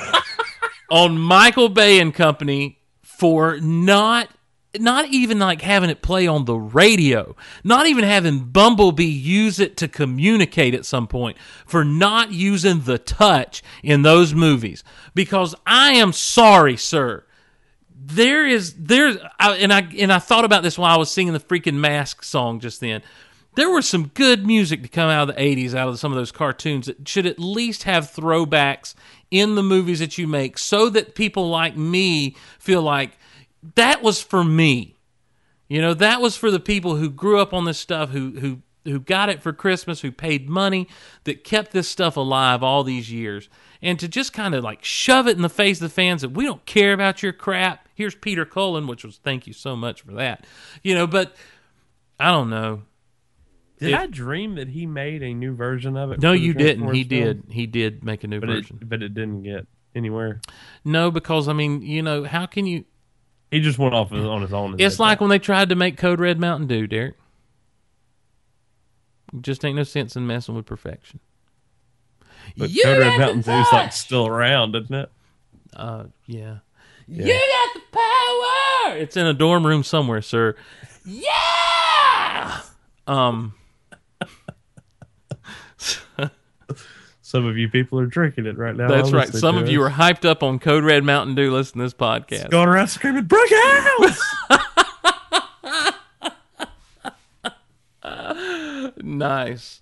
Well, Derek, that wraps up for me. Anything from you? He hates The Dark Knight Rises. Anyhow. Well, guys, until next time. I let that joke run its course, didn't I? Yes. No more. Yes. We just don't... Something's missing, Steve. Something's missing. Maybe we should try to track her down, Derek. You think it's time? I don't know. I just don't know. I don't know how she's going. It's been. We didn't end on good terms. Well, she wasn't happy about the whole show ending. She, took her winnings. She definitely ain't gonna be happy about the commission check she got out of it. I mean, the residuals. I mean, it should have been out a year ago. It was only. But she wasn't even in it. I know. But we had to pay. I mean, her name. We had to pay. Well, yeah, we did show her. I mean, we didn't put her in the credits, and she nearly sued. We had to go back and thank her in the credits. Go back and make sure she knew. Yeah. No, maybe it's time to track her down. I'm not going to be in the same room with her. I can't. I mean, do you think she's still like down in California? Do you think? Let's work on it. Let's put some feelers out there. I'm not making any promises, but something's missing. There's some magic. Maybe we're like the Hollywood studios, dude. We can't get it together. I don't know what that means. I don't know. Oh, the movies without the magic. I got you. Then I do know what it means. I'm glad I said Brick that. House. All right. Well, everyone, thanks so much for joining us. Until next time, I'm Steve. I forgot his name. Then use your own name for once. I'm William Derek Russell. Sean Phillips. Reported live for Geek Out Loud TV. We'll see you guys next time on Geek Out Loud.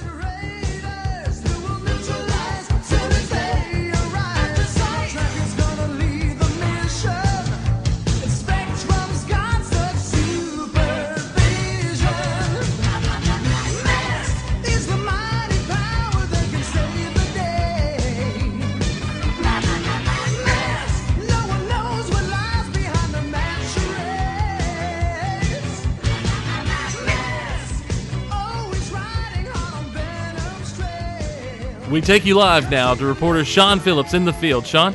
Oh my God, it's a massacre. This woman won the Price is Right Showcase Showdown, and she's just shooting up everybody out here. What is she using to shoot people with? The last report we had was T-shirt gun. Is this true? I was going to say T-shirt potato gun, no lie. Oh my God, get out of my head. You can't break character, sir. You just did. I wasn't expecting that. Get out of my head, woman.